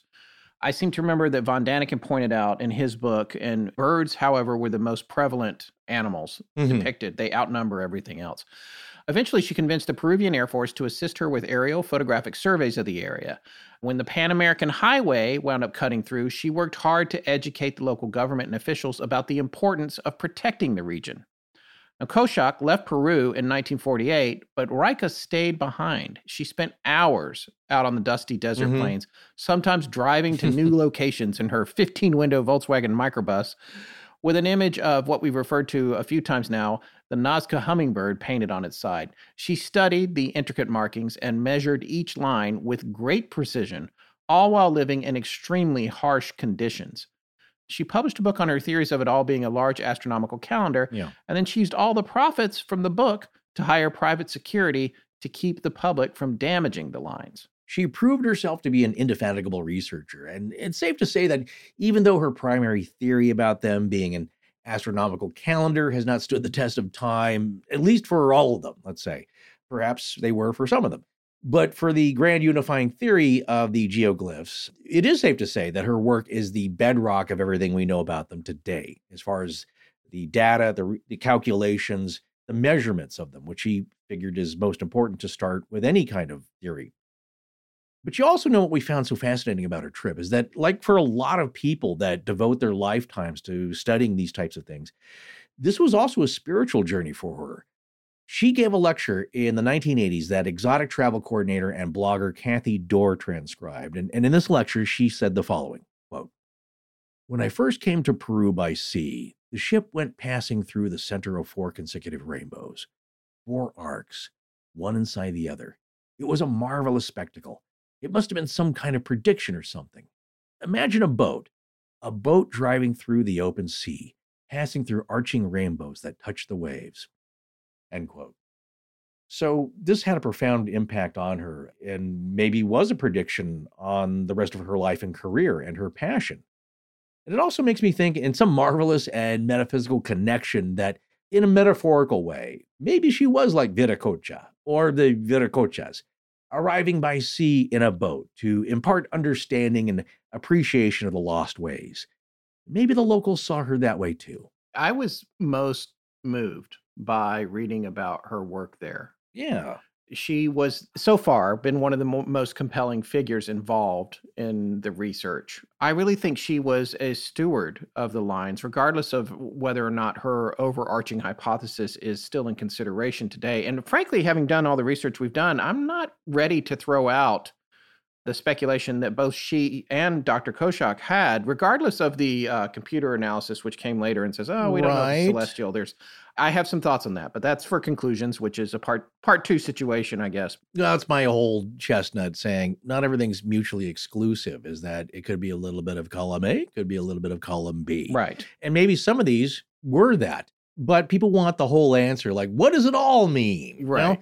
As we plow along here, like I said, it's almost irrelevant that her mission in her life was to bring attention, chart, measure, record these things for posterity, and preserve them. And that's what she did. That's right. And she was beloved by the locals. There are some videos of her that we'll post in the links where you can see them wheeling her out. And she's very old at this point, but she's like a rock star to them. Yeah.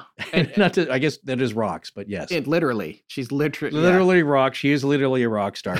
But no, they love somebody who adopted this place as her own and wanted to help them preserve their culture. So there you go. You know, like we said, she was convinced that most of the lines on the plane were some sort of celestial or astronomical map that helped the Nazca culture to know when the weather might be changing or when the aqueducts would be full of water, which in turn would help them to be better farmers. Right. But what she found to be super unique was that whatever technology was employed when they were created, it made the lines essentially permanent. Listen to this quote from that same lecture we just referenced. Quote, "There are extremely strong winds here, even sandstorms, but the sand never deposits over the drawings. On the contrary, the wind has a cleansing effect, taking away all the loose material. This way, the drawings were preserved for thousands of years." End quote. Yeah, it really is a weird quirk of nature. It's a fluke that these things have not been destroyed because things like, as we just said earlier, get destroyed by El Nino type conditions, strong winds, human activity. And for some reason, these are still there. Like it's almost a miracle. Well, she goes on to point out something that every listener should also consider as we talk about this legend is that, yeah, there's almost no rain in Nazca. As we said, it's one of the driest places on Earth. It might get 20 to 30 minutes of rain once a year or once every 2 years. People still live there. But Dr. Rika states that it's even drier than the Sahara Desert. And she adds in this lecture that there are more drawings near the valleys because that's where the people lived. There's no evidence of anyone living on the plain. Now, I'll just make a side note here. That might be significant for those of you with a more fantastical imagination as to why those are different and protected. Well, however, there are some, though, that are like the Owl Man, as we mentioned earlier, also known as the astronaut, which are carved into the side of a cliff or hill. As we said earlier, also the Paracas geoglyphs, those are usually starting off as being on the side of the hill. So people from the ground could see them, and it was more prominent. But also, any sky beings could also see them. And speaking of the astronaut or owl man, I think there's another name for it. It escapes my memory at the moment, but I think maybe some have called him the priest because with their art, you do see a lot of priests of different forms, jaguar priests especially, and they'll be holding a little tiny severed head. Yeah. As a trophy. Heads were big then. But in this case, though, it does not look like a priest to me. It's a being with an A-line dress kind of a thing and a mushroom head with big round eyes. And is that like the Australian rock paintings? Well, I'll let you make that connection. But there are many places here where it would have taken people hours to get to some of these places to make these carvings. Now, that's what I like about this idea is that the technical aspect is not complicated at all. You just scrape away the dirt. You can do that with a large group of people probably in a few hours and get a lot done, or at least over several days. Certainly, to my view, much more difficult to make a crop circle. Right. That is very elaborate. This is, you just scrape the rocks away. So the how is not a big mystery. The why is. Well, the upscaling, though, is still a little bit of a mystery. No, that's planning, right? Yeah. So you, if like I said, it's not hard, but you do have to do some surveying. Yeah. You have to lay out sight lines with cord or rope and make sure you're roughly doing it the same thing. Otherwise, it's goofed up and like you ruined one. Yeah. And it's like you gotta, you know what I'm saying? Like, oh man, we gotta start over. And it's like I said, to make corrections, you would have to put the dark rocks back over it. Right. And maybe you've mixed it up so much like it wouldn't. it's like you screwing up you screwing up a line drawing with pen and ink because it's a single line. That's the other thing. That's right. Yeah. Most of them are right. So you have a single line that they're trying to achieve, and who knows? But then again, as we said earlier, some seem to be pretty willy nilly. Some were cross over each other. Some destroy other older ones. Well, another astonishing fact that Dr. Rika mentions is that she's aware of at least 2 lines that are 9 kilometers in length. She mentioned this in the 80s. I'm sure that all of this is thoroughly cataloged now. That's over 5.5 miles. And she posited that the local people were able to do this because they had almost a kind of telescopic eyesight, that they could see very small things that were incredibly far away. She actually took one local to an ophthalmologist to examine his eyes, and the eye chart did not have text on it small enough to ascertain any loss of vision for him. In other words, there was nothing so small on the chart that he couldn't read it. When Dr. Rika points out, this same person could also draw incredibly tiny images hyper accurately. So she thought maybe that might lead into like how some of the planning and that genetically they had a predisposition to being able to execute that work, which then, of course, you start to wonder, like, why did that happen? And the next thing I thought of is maybe the reason the owlman has such big eyes was because all of those folks had such amazing eyesight. Yes, it could very well be symbolic. No, that's a good point, too, is that often people will leap to a conclusion of like, well, that's what something actually looks like, when really it's a symbolic exaggeration of something they found important. Right. But then that leads to a lot of arguments, so I'm not going to get in the middle of that. But you're right. It's a fascinating thing that there is a physical aspect to the way and ease with which they made the geoglyphs, where other peoples may have had more difficulty or weren't able to make things quite as large. Indeed. You need the will, because this took a lot of coordinated effort, no matter how simple it was to achieve the technique and the effect. And you also have the availability of a large canvas for these people. So all these things coming together aided in their creation. Well, we've spent some time now on Dr. Rika because it's clear that she was really one of the most pivotal figures involved in researching the Nazca lines in the 20th century. And she was more than just a researcher, really. She became a custodian of them. She documented them, she mapped them, and she ultimately protected them from destruction by people who really didn't truly understand their significance or didn't care. Like I said earlier, they got other things to worry about. All that time in the sun, though, and the dry desert air took a toll on her health, however, and she was eventually confined to a wheelchair. But even in this state, if she saw tourists traipsing around on the dunes looking like they were going to mess something up, she would chase them off in her wheelchair. So again, she was very passionate about it. And Peru considered her a national treasure, and she became a Peruvian citizen in 1994. And 4 years later, she would succumb to cancer and Parkinson's disease. She was buried with official state honors at Hacienda San Pablo, where she lived and worked for so many years. And it is now the Museo Maria Rika, a museum dedicated to the lines and her life's work. In 1995, Dr. Rika helped establish a successful campaign for UNESCO World Heritage Site status for the Nazca Lines, a fitting tribute for somebody who had devoted so much of their life to its preservation. Amplify your career through training and development solutions specifically designed for federal government professionals. From courses to help you attain or retain certification, to individualized coaching services, to programs that hone your leadership skills and business acumen, Management Concepts optimizes your professional development. Online, in person, individually, or groups, it's training that's measurably better. Learn more at managementconcepts.com. That's managementconcepts.com.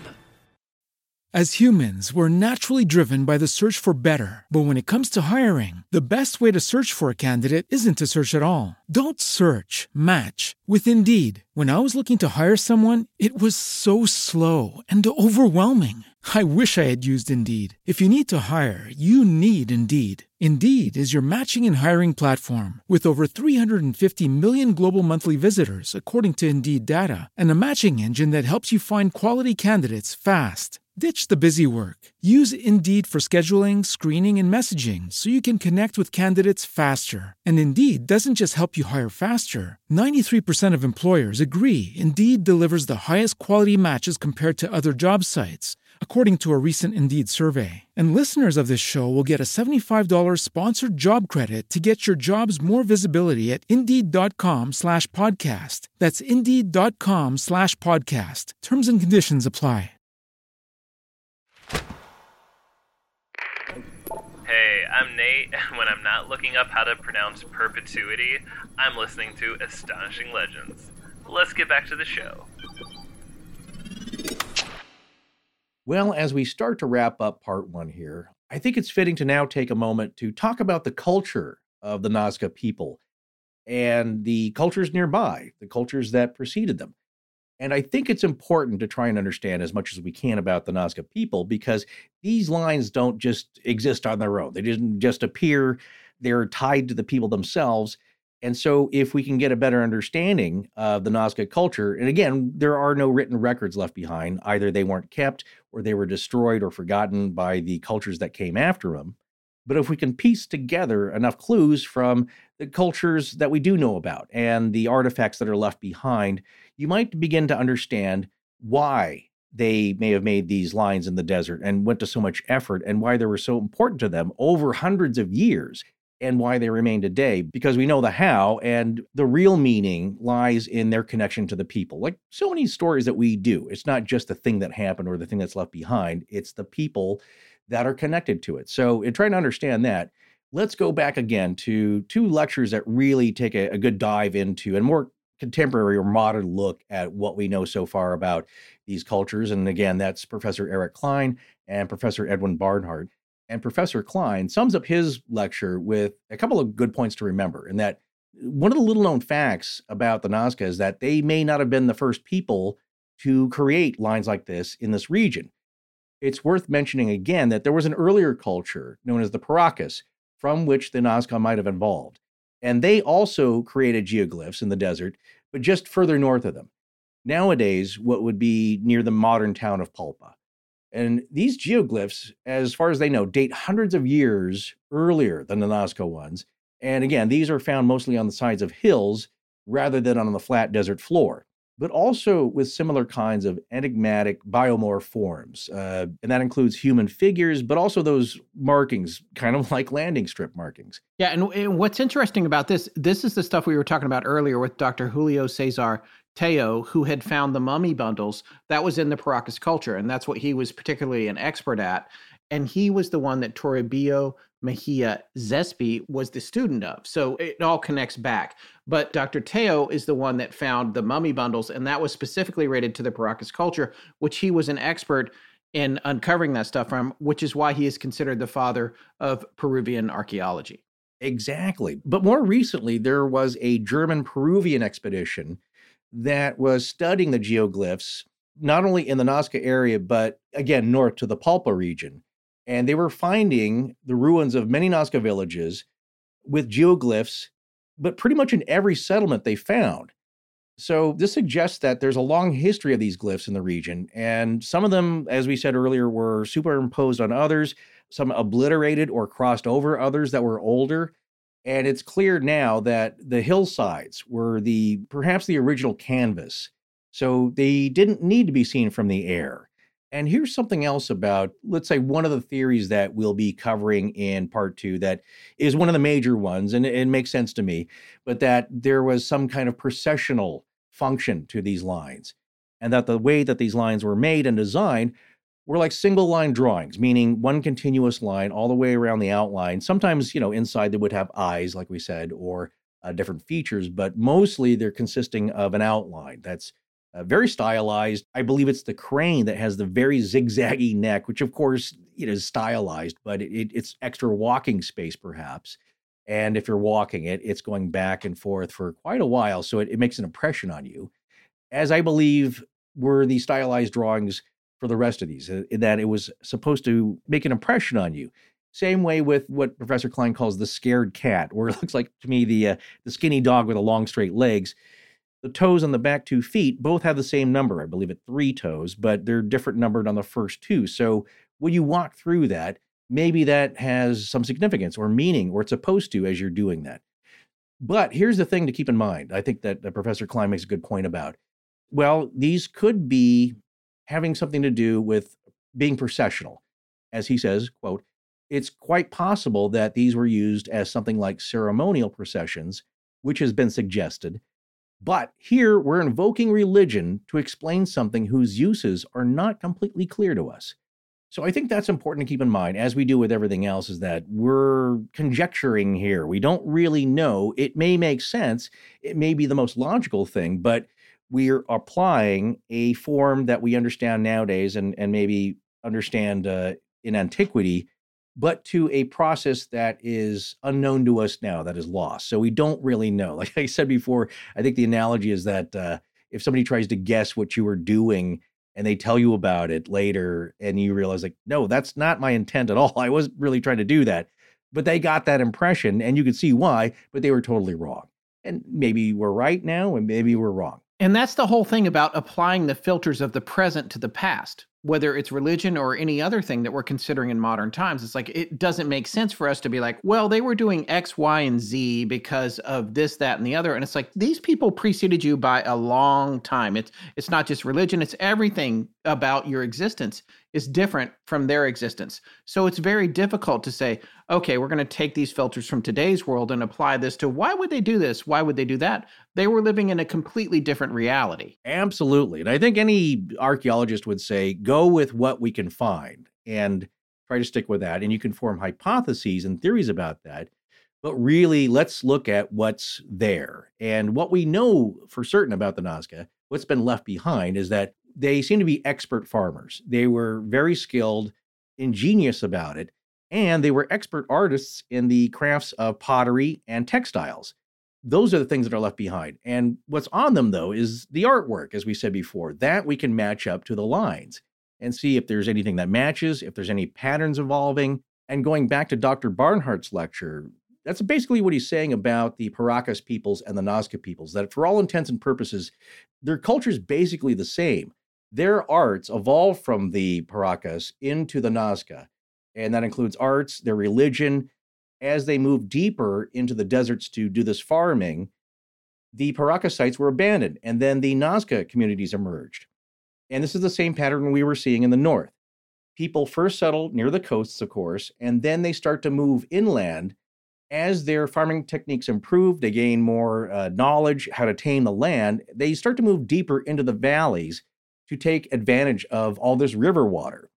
And it's coming down from out of the mountains. It's plentiful, and they know how to harness it. So they were really considered some of the best farmers, the Nazca people, that their Nazca Valley or the Inca valleys had ever seen before or since. So what were they growing? What was their diet like? Well, for what we know, it was very little seafood. Mostly, it would be things like corn and squash, sweet potatoes, and then there's the manioc. And today we know the manioc root from tapioca pudding, as it's a major ingredient there. Most people probably don't think about that. But here's the thing about manioc. It was abundant there. They were growing a lot of it, but it's an Amazonian originating vegetable, this manioc, meaning it usually grows in more swampy, marshy areas, which is not Nazca. So to grow them, you need to bring in water. So they found the manioc to be useful to them and probably tasty, that they built these whole irrigation systems just to support the growth of the manioc. And what do we see also as a sophisticated irrigation system? Same thing at Pumapunku and Tiwanaku. Very sophisticated with these channels and aquifers being built. And again, Tiwanaku is only about 431 miles or 694 kilometers to the southeast of Nazca in western Bolivia. So they both learned to harness this resource that was so precious in a desert area, water, but only for a while. Well, what else did they grow in the desert? They grew cotton, coca, which is another plant that normally doesn't grow in the desert because that also takes a lot of water. And here's another significant crop of theirs, the San Pedro cactus. As Dr. Barnhart says, we can actually now see where they were making crops of that hallucinogenic plant. Now, here's a little side thing about the San Pedro cactus, and this is just the wiki entry on it. I didn't see a need to rewrite all this because it's technical, it's scientific. But the scientific name for it is Echinopsis pechanoi or Echinopsis pechanoi. I don't know if the CH is hard or soft, but it's known as the San Pedro cactus, and it's a fast-growing columnar cactus native to the Andes Mountains at about 2,000 to 3,000 meters in altitude, or 6,600 to about 9,800 feet at that altitude. And it's found in the countries of Argentina, Bolivia, Colombia, Chile, Ecuador, Peru, and Venezuela. And it's also cultivated in other parts of the world. But its uses are mostly traditional medicine. There are also uses for traditional veterinary medicine. And it's also grown widely as an ornamental cactus. But I would be very careful about maybe pets chewing on it. But it's been in the region for over 3,000 years. So the entry goes on to say it's used in traditional Andean medicine. Archaeological studies have found evidence of use going back 2,000 years to the Moche culture, the Nazca culture, and the Chavin culture, which is appropriate because that's what we're talking about here. And this is also interesting about the naming or the idea behind it. Although Roman Catholic Church authorities, and the wiki entry wants to know who, it's not cited here, but apparently after the Spanish conquest, attempted to suppress the use of this cactus, but it failed, as is shown by the Christian element in the common name San Pedro cactus, which translates to St. Peter cactus. Here's an interesting sentence after that. The name is attributed, and the wiki entry wants to know a citation, by whom, but it goes on to say, to the belief that just as St. Peter holds the keys to heaven, the effects of the cactus allow users, quote, to reach heaven while still on earth, end quote. Well, to me, that's a pretty fascinating statement I just happened to stumble upon because it may have profound and significant meaning as to why this cactus is connected to the lines themselves and the use thereof. Perhaps this was, let's say, some fuel for the processions in a way. The entry goes on to say, San Pedro cactus contains a number of alkaloids, including the well-studied chemical mescaline. Mescaline is a psychedelic drug and entheogen and can induce a psychedelic state comparable to those produced by LSD and psilocybin, but with unique characteristics. So for those of you who are wondering what exactly the San Pedro cactus would do to you, there's an explanation that it would be similar to LSD and magic mushrooms, but has its own unique characteristics. And once again, of course, we don't recommend doing any of those kind of things because they often don't end well. So as we always recommend, do not dabble. You don't know what you're getting into. Here's what's interesting about this, and I know we talked about In Search Of and the whole through line where you can draw the line from Eric von Daniken's first book on this, A Chariot of the Gods, and how that went through to In Search Of and Unsolved Mysteries and all those things that where it first came into yours and my consciousness, Forrest. And one of the things that I also remember was like, okay, it's this big mystery and I'm living with this mystery. It's 5, 10, 15 years. I'm not really paying attention. I'm going to school and trying to grow up and be an adult and whatever else. And then this flood of information came into the zeitgeist about the Nazca Lines. And it was like, oh, we figured it out. It was this cactus. It was a hallucinogenic cactus. And here's what happened. They drew all these pictures because everybody was going down there and they were doing the hallucinogenic cactus so that when they floated up into the sky, they could look down and see these images. And I remember thinking, oh, that's it. That's what it is. It's like, so the first chapter was, okay, these are the Nazca Lines. And then the next chapter is, why were they there? And it was because they explained it through this idea that people would float up into the air and see them. Now, on Astonishing Legends, obviously, we've talked about people floating outside of their bodies and all that kind of stuff. So we can't poo-poo that or make fun of it. But I remember thinking, it's like, oh, this is mystery solved. This is a closure thing. And I feel like, and I don't know if you remember, Forrest, but I feel like that was something that came out in the 70s or the 80s. That's when everybody was talking about that. But it seems like that was jumping to conclusions. That was really trying to wrap it up before people really understood what the big picture was. Well, perhaps. You know, I remember that apparently there was an interview with Pete Townsend of The who I think I've mentioned this before. He said he did some DMT, which is pretty powerful stuff. That's like almost OBE, out of body experience level, where he claimed he floated up and was watching himself play guitar on stage, maybe 40, 50 feet in the air, something like that. Just talk about a bird's eye view of your own self from your floating soul, hopefully still connected with that silver cord. But just that would be scary, but it's also transformative in a way. And you wonder then, are these people seeing something while in a spiritual trance-like state from a higher vantage point that they should not really be looking at anything from? Who knows? What we do know is that they did transform the desert with a very large, organized force of labor to transform this dry land using large-scale irrigation. And again, to me, a lot like Pumapunku with their channels. Well, they had something similar here. But again, Dr. Barnhart says, we have a very weak understanding nowadays of the systems of organized labor and how they accomplish this. But there are traces left behind of their labors. And one of those, as far as water is concerned, are called puquios. That's Puquios. So what the Nazca did was to access aquifers that were coming down from the mountains. So they would dig into the mountainsides. They would look for flows of water through the stone and springs and this and that. And then they would tap into these aquifers and create these channels called puquios. And they would line them with stone. Some of them would run below ground. Some would run above ground. But essentially, they're making these puquios as aqueducts and channeling the water to them and their crops. And once again, this leads out of the mountainside where the water's coming down and it's heading towards their crops. So it's an early form of pretty sophisticated irrigation. Yeah, and here's what's really amazing about these. This is a remarkable feat of engineering because it took understanding how the water table worked and understanding that if you could tap into it on a subterranean level, what you could do is get down into these pools that were underground and then build tunnels or aqueducts underground that would bring the water from these pools that were in a higher level down into the valley below. And it's a complicated engineering task to get that done, and it's very sophisticated. We have to understand that these folks that did this also are the ones who created the Nazca Lines. And that in itself tells us that these people understand engineering, aqueducts, and how these things work. Because the reality is that in the Peruvian desert, you're not going to get water. You're not going to be able to achieve any sense of agriculture if you can't bring water down into the area. So this was a revolutionary achievement because it allowed them to farm in a place that was an inhospitable climate. Now, puquios can be both above and below ground. And the ones that are above ground are ditches, and that's not a big deal. We've seen these kind of aqueducts. These are ditches, but the ones that are below ground are much more sophisticated. And with the puquios, they can be as far as 33 feet or 10 meters below the surface.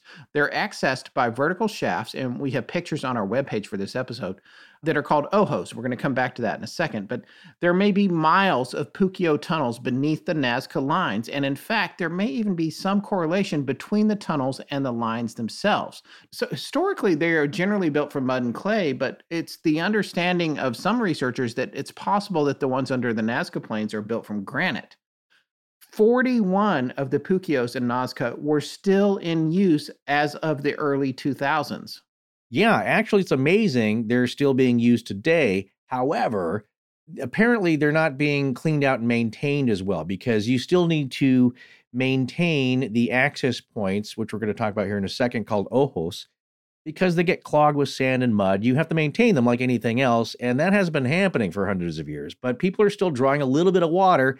However, as more people come into the area and the population grows, that water resource is dwindling. And you can see that with a nearby oasis, a real live oasis, which is really cool looking. It's called the Huacachina Oasis. And at some point, there was a hotel there that you could stay at and enjoy the oasis in the desert. And again, I'm not sure how long time has passed, but when Dr. Barnhart was there, they were worried that maybe it'll last for another 10 years. I mean, being able to enjoy that hotel there and stay there and enjoy the water because it was rapidly drying up. They could see that every year. It was vanishing. So yeah, at some point, there might not be any water for anyone to enjoy there.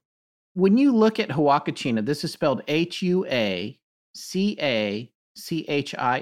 When you look at this online, you look up at the Huacachina Oasis, it is the exact image of what you think an oasis should look like. It is surrounded by sand, and then there's this beautiful resort with palm trees and everything down by a little section of water. with trees growing and everything. It looks amazing. It looks like an amazing environment. So, and whatever Professor Barnhart said, I hope it's still there. I don't know if it is. I've been unable to ascertain that. I would love to go there. I would love to go to Nazca. And this is something I want to say about reading von Daniken's book.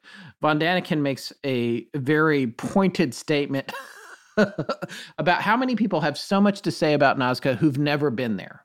Folks that are from researchers to everybody, and that includes us. Forrest and I have not been to Nazca. I would love to go to Nazca.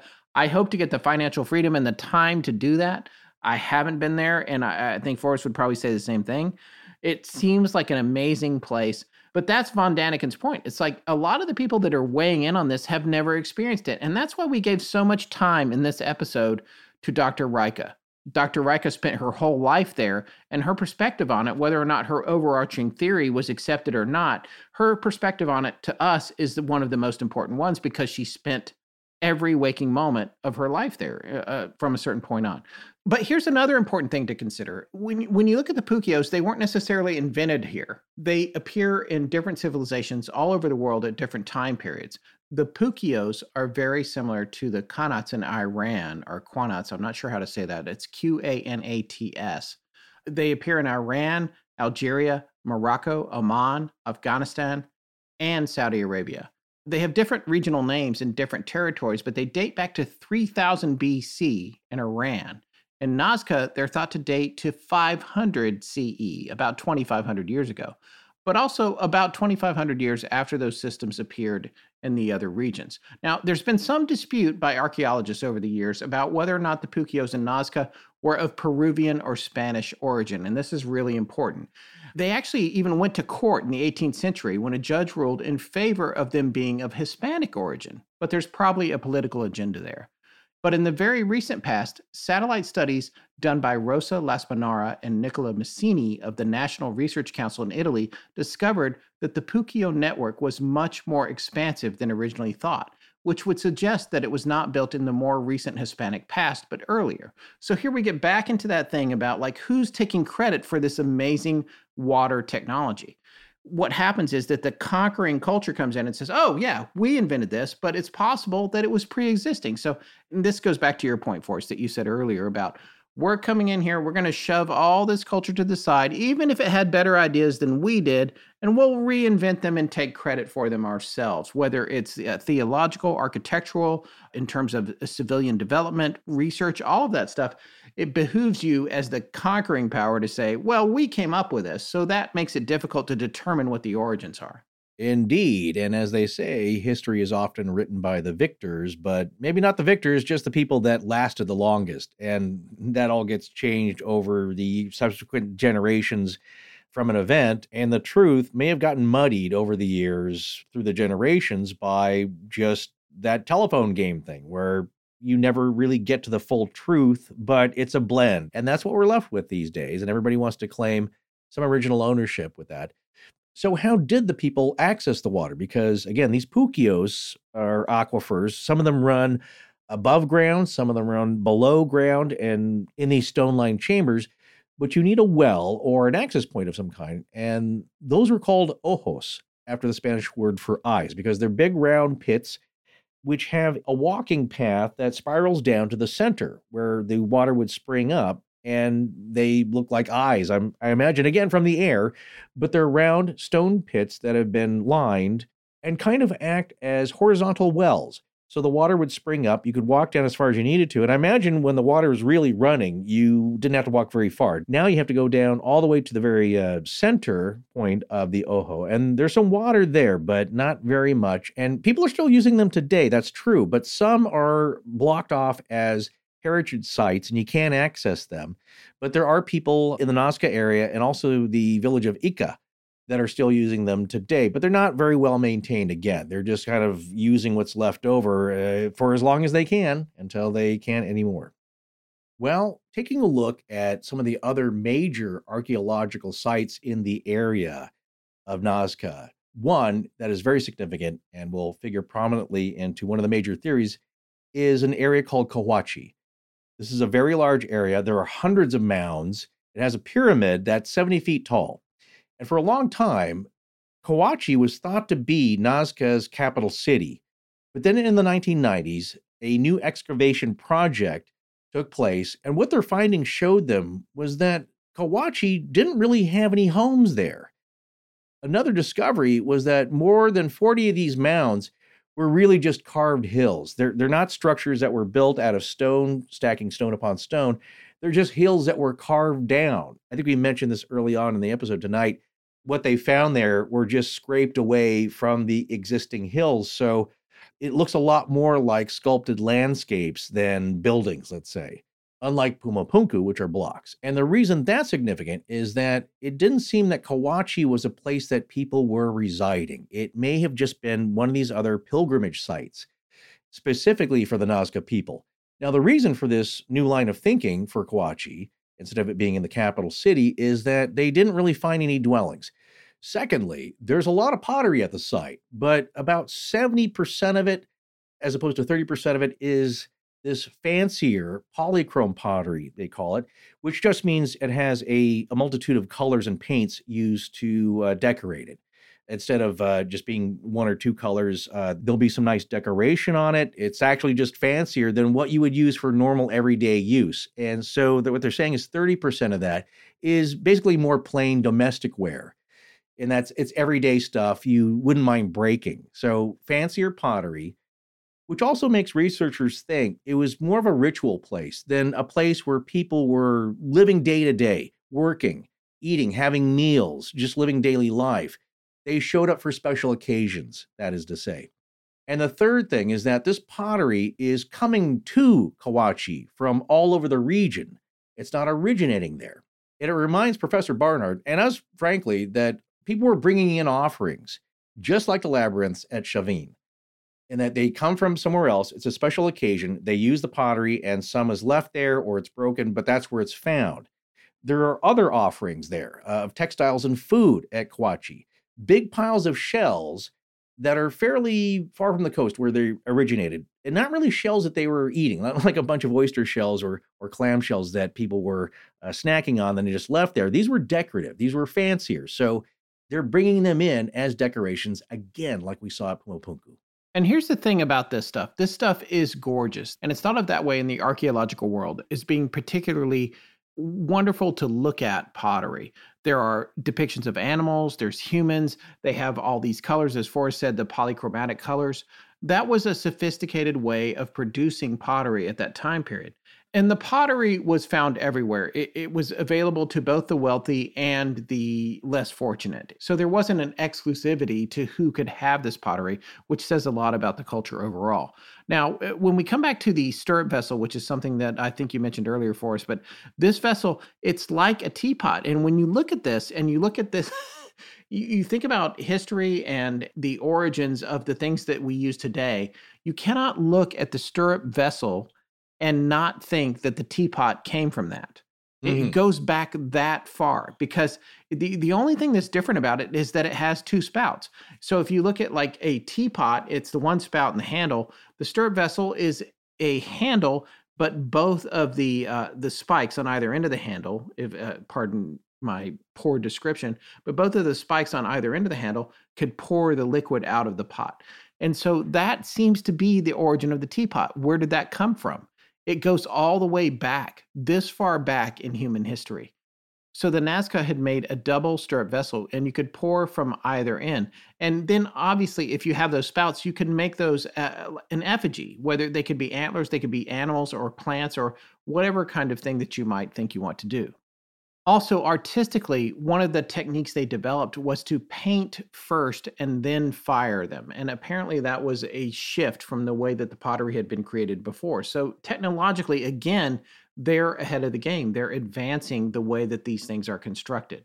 But the other thing, and this is something we're going to be talking about in part 2 a great deal, is their developments with textiles. And this is particularly interesting to me because North Carolina, the state that I'm living in now, is known for textiles. That's one of the things that it's most famous for. In fact, there's an unparalleled industry presence, and I'm taking this from a website in North Carolina, where $1.4 billion in textile goods are exported globally every year. And I can tell you this, that my own wife's family, her parents and her parents' parents, they grew up in mills. And all around where I live now in North Carolina, it's mills, mills, and mills. The hospital here is the Cone Hospital. Those are Cone Mills. And if you haven't heard of them, then you probably aren't wearing socks right now. So it's very fascinating to me how this culture developed in Peru, and it continues. Like humanity's ideas about textiles and pottery and artwork, they continue and they continue to spread. And you think, oh, I'm living in modern times. What does this have to do with me? But the reality is, all of the businesses and industries that we're in now are derivative of the things that these folks were doing all these many thousands of years ago. Well, one thing that you are keying in on, my friend, is that the traditions that have happened before, generations before, get passed down, although they may have been forgotten by the newer generations, but they end up being echoed. One case here is that, like the Paracas ancestors of the Nazca, in a sense, essentially being the same culture, they also made textiles, but the Nazca did it with a tighter weave. A weave so tight, incredibly, that, well, a couple of gentlemen made a hot air balloon out of some Nazca textiles or something similar. We're going to talk about that in our theories in part 2 as to why they may have done that, to get a higher vantage point, to actually maybe guide the making of the lines. But the main point here, as we wrap up part 1, is that what was painted on these textiles with the Nazca can also be seen on earlier Paracas art and textiles. The themes are similar. They both had a major common theme on all their artwork, which was the priest dressed in the guise of a jaguar, but also this fanged deity, which is pretty scary looking. So these different cultures from a long time ago, and actually you could say maybe they were different people that actually moved into the area and took over the Paracas areas, but they also evolved into their own culture from this earlier culture. They shared a lot of beliefs. And again, 2 are the priest or shaman dressed as a jaguar, and the other one is this fanged deity. And I not got a word on the name of this, so maybe that's all it's known as these days, is just a fanged deity that is shared by both cultures. The other thing shared, along with the Paracas peoples and Pumapunku, are severed heads. Again with the severed heads. So there's lots of pottery and art featuring a character that is holding a severed head. And the head could be small, like figurative, but that's clearly what it is. And it, like I said, it could be a very subtle portrayal where it's not a giant gushing severed head, but a small one used to represent their appreciation or fascination with the severed head. Severed heads are found very prominently in Nazca graves and in large amounts. And some are found next to the wrapped mummies, where there are also textile bundles near the mummies, but they will also have these severed heads. Nearly every burial chamber in the Nazca area will have multiple skulls, which are typically called trophy heads. But here's what's interesting to note about their art and the subjects they paint. This might lead one to think that these were a very warlike people, and perhaps there was some warring going on, but it was never really depicted in their art. As Professor Barnhart says, you never see any depictions of war, and there may be a reason for that, in not so much that they weren't engaging in acts of violence for whatever reason, but not against the people you might think. And another culture that also worshiped this fanged deity were the Moche.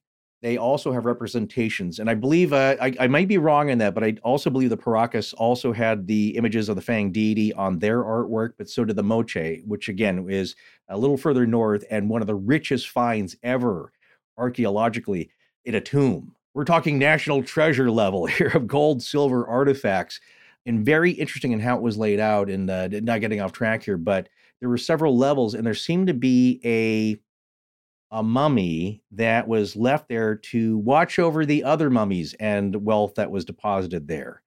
I don't know if that person was alive or dead when they were deposited there, but it's an interesting layout. Whoever this king was, whoever this lord was very powerful and was given a lot of stuff to take with him into the afterlife. So to close out part 1 of tonight's series, I'd like to end with a thought that is expressed at the end of Dr. Barnhart's lecture, in that he seems to be more interested in the Amazonian origins of some of the things found in Nazca culture than the lines themselves. The lines might just be an offshoot of what they were doing there. But the things like the Amazonian manioc or the jaguar that are found in art of the peoples of the region With those being a 2 weeks walk away, his question is, what are they doing there?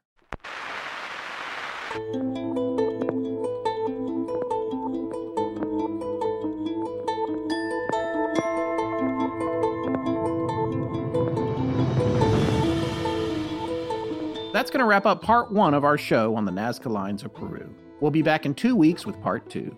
Join our Patreon to hear us on the much more candid Astonishing Junk Drawer, which most of the time we do live on video for our patrons at patreon.com/astonishinglegends. Please remember to support our sponsors. They help keep the show free and the lights on in Blanket Fortiana. Galaxy-wide, Galaxy-wide in perpetuity. in perpetuity. Compensation. BEA. BIRD. Thanks. Astonishing Legends is edited by Sarah Voorhees Wendell at VW Sound and co-produced by Tess Feifel, who is also head of research and the social media manager. Special thanks to our announcer, John Boland. Our theme, which is available as a ringtone, was composed by Judson Crane at foundermusic.com, and our sound design and additional composing is by Ryan McCullough. Our logo was created by Tommy Beaver Design, and our animated graphics for social media and YouTube are done by Joshua Sloan at deadstreetproductions.com. Every episode going back to September of 2020 has a transcription available on its corresponding webpage at our website. Earlier transcriptions can be made available upon request to astonishingcontact@gmail.com. Astonishing Legends would not be possible without you, our listeners. Visit our store at astonishinglegends.com or interact with us and other listeners on Instagram, Twitter, Discord, Facebook, and YouTube.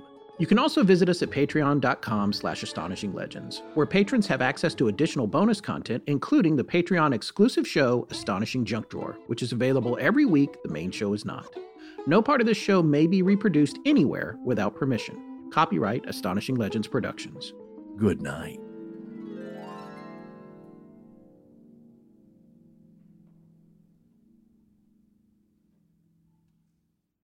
Amplify your career through training and development solutions specifically designed for federal government professionals. From courses to help you attain or retain certification, to individualized coaching services, to programs that hone your leadership skills and business acumen, Management Concepts optimizes your professional development. Online, in person, individually, or groups, it's training that's measurably better.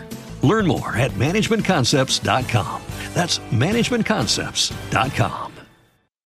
As humans, we're naturally driven by the search for better. But when it comes to hiring, the best way to search for a candidate isn't to search at all. Don't search, match with Indeed. When I was looking to hire someone, it was so slow and overwhelming.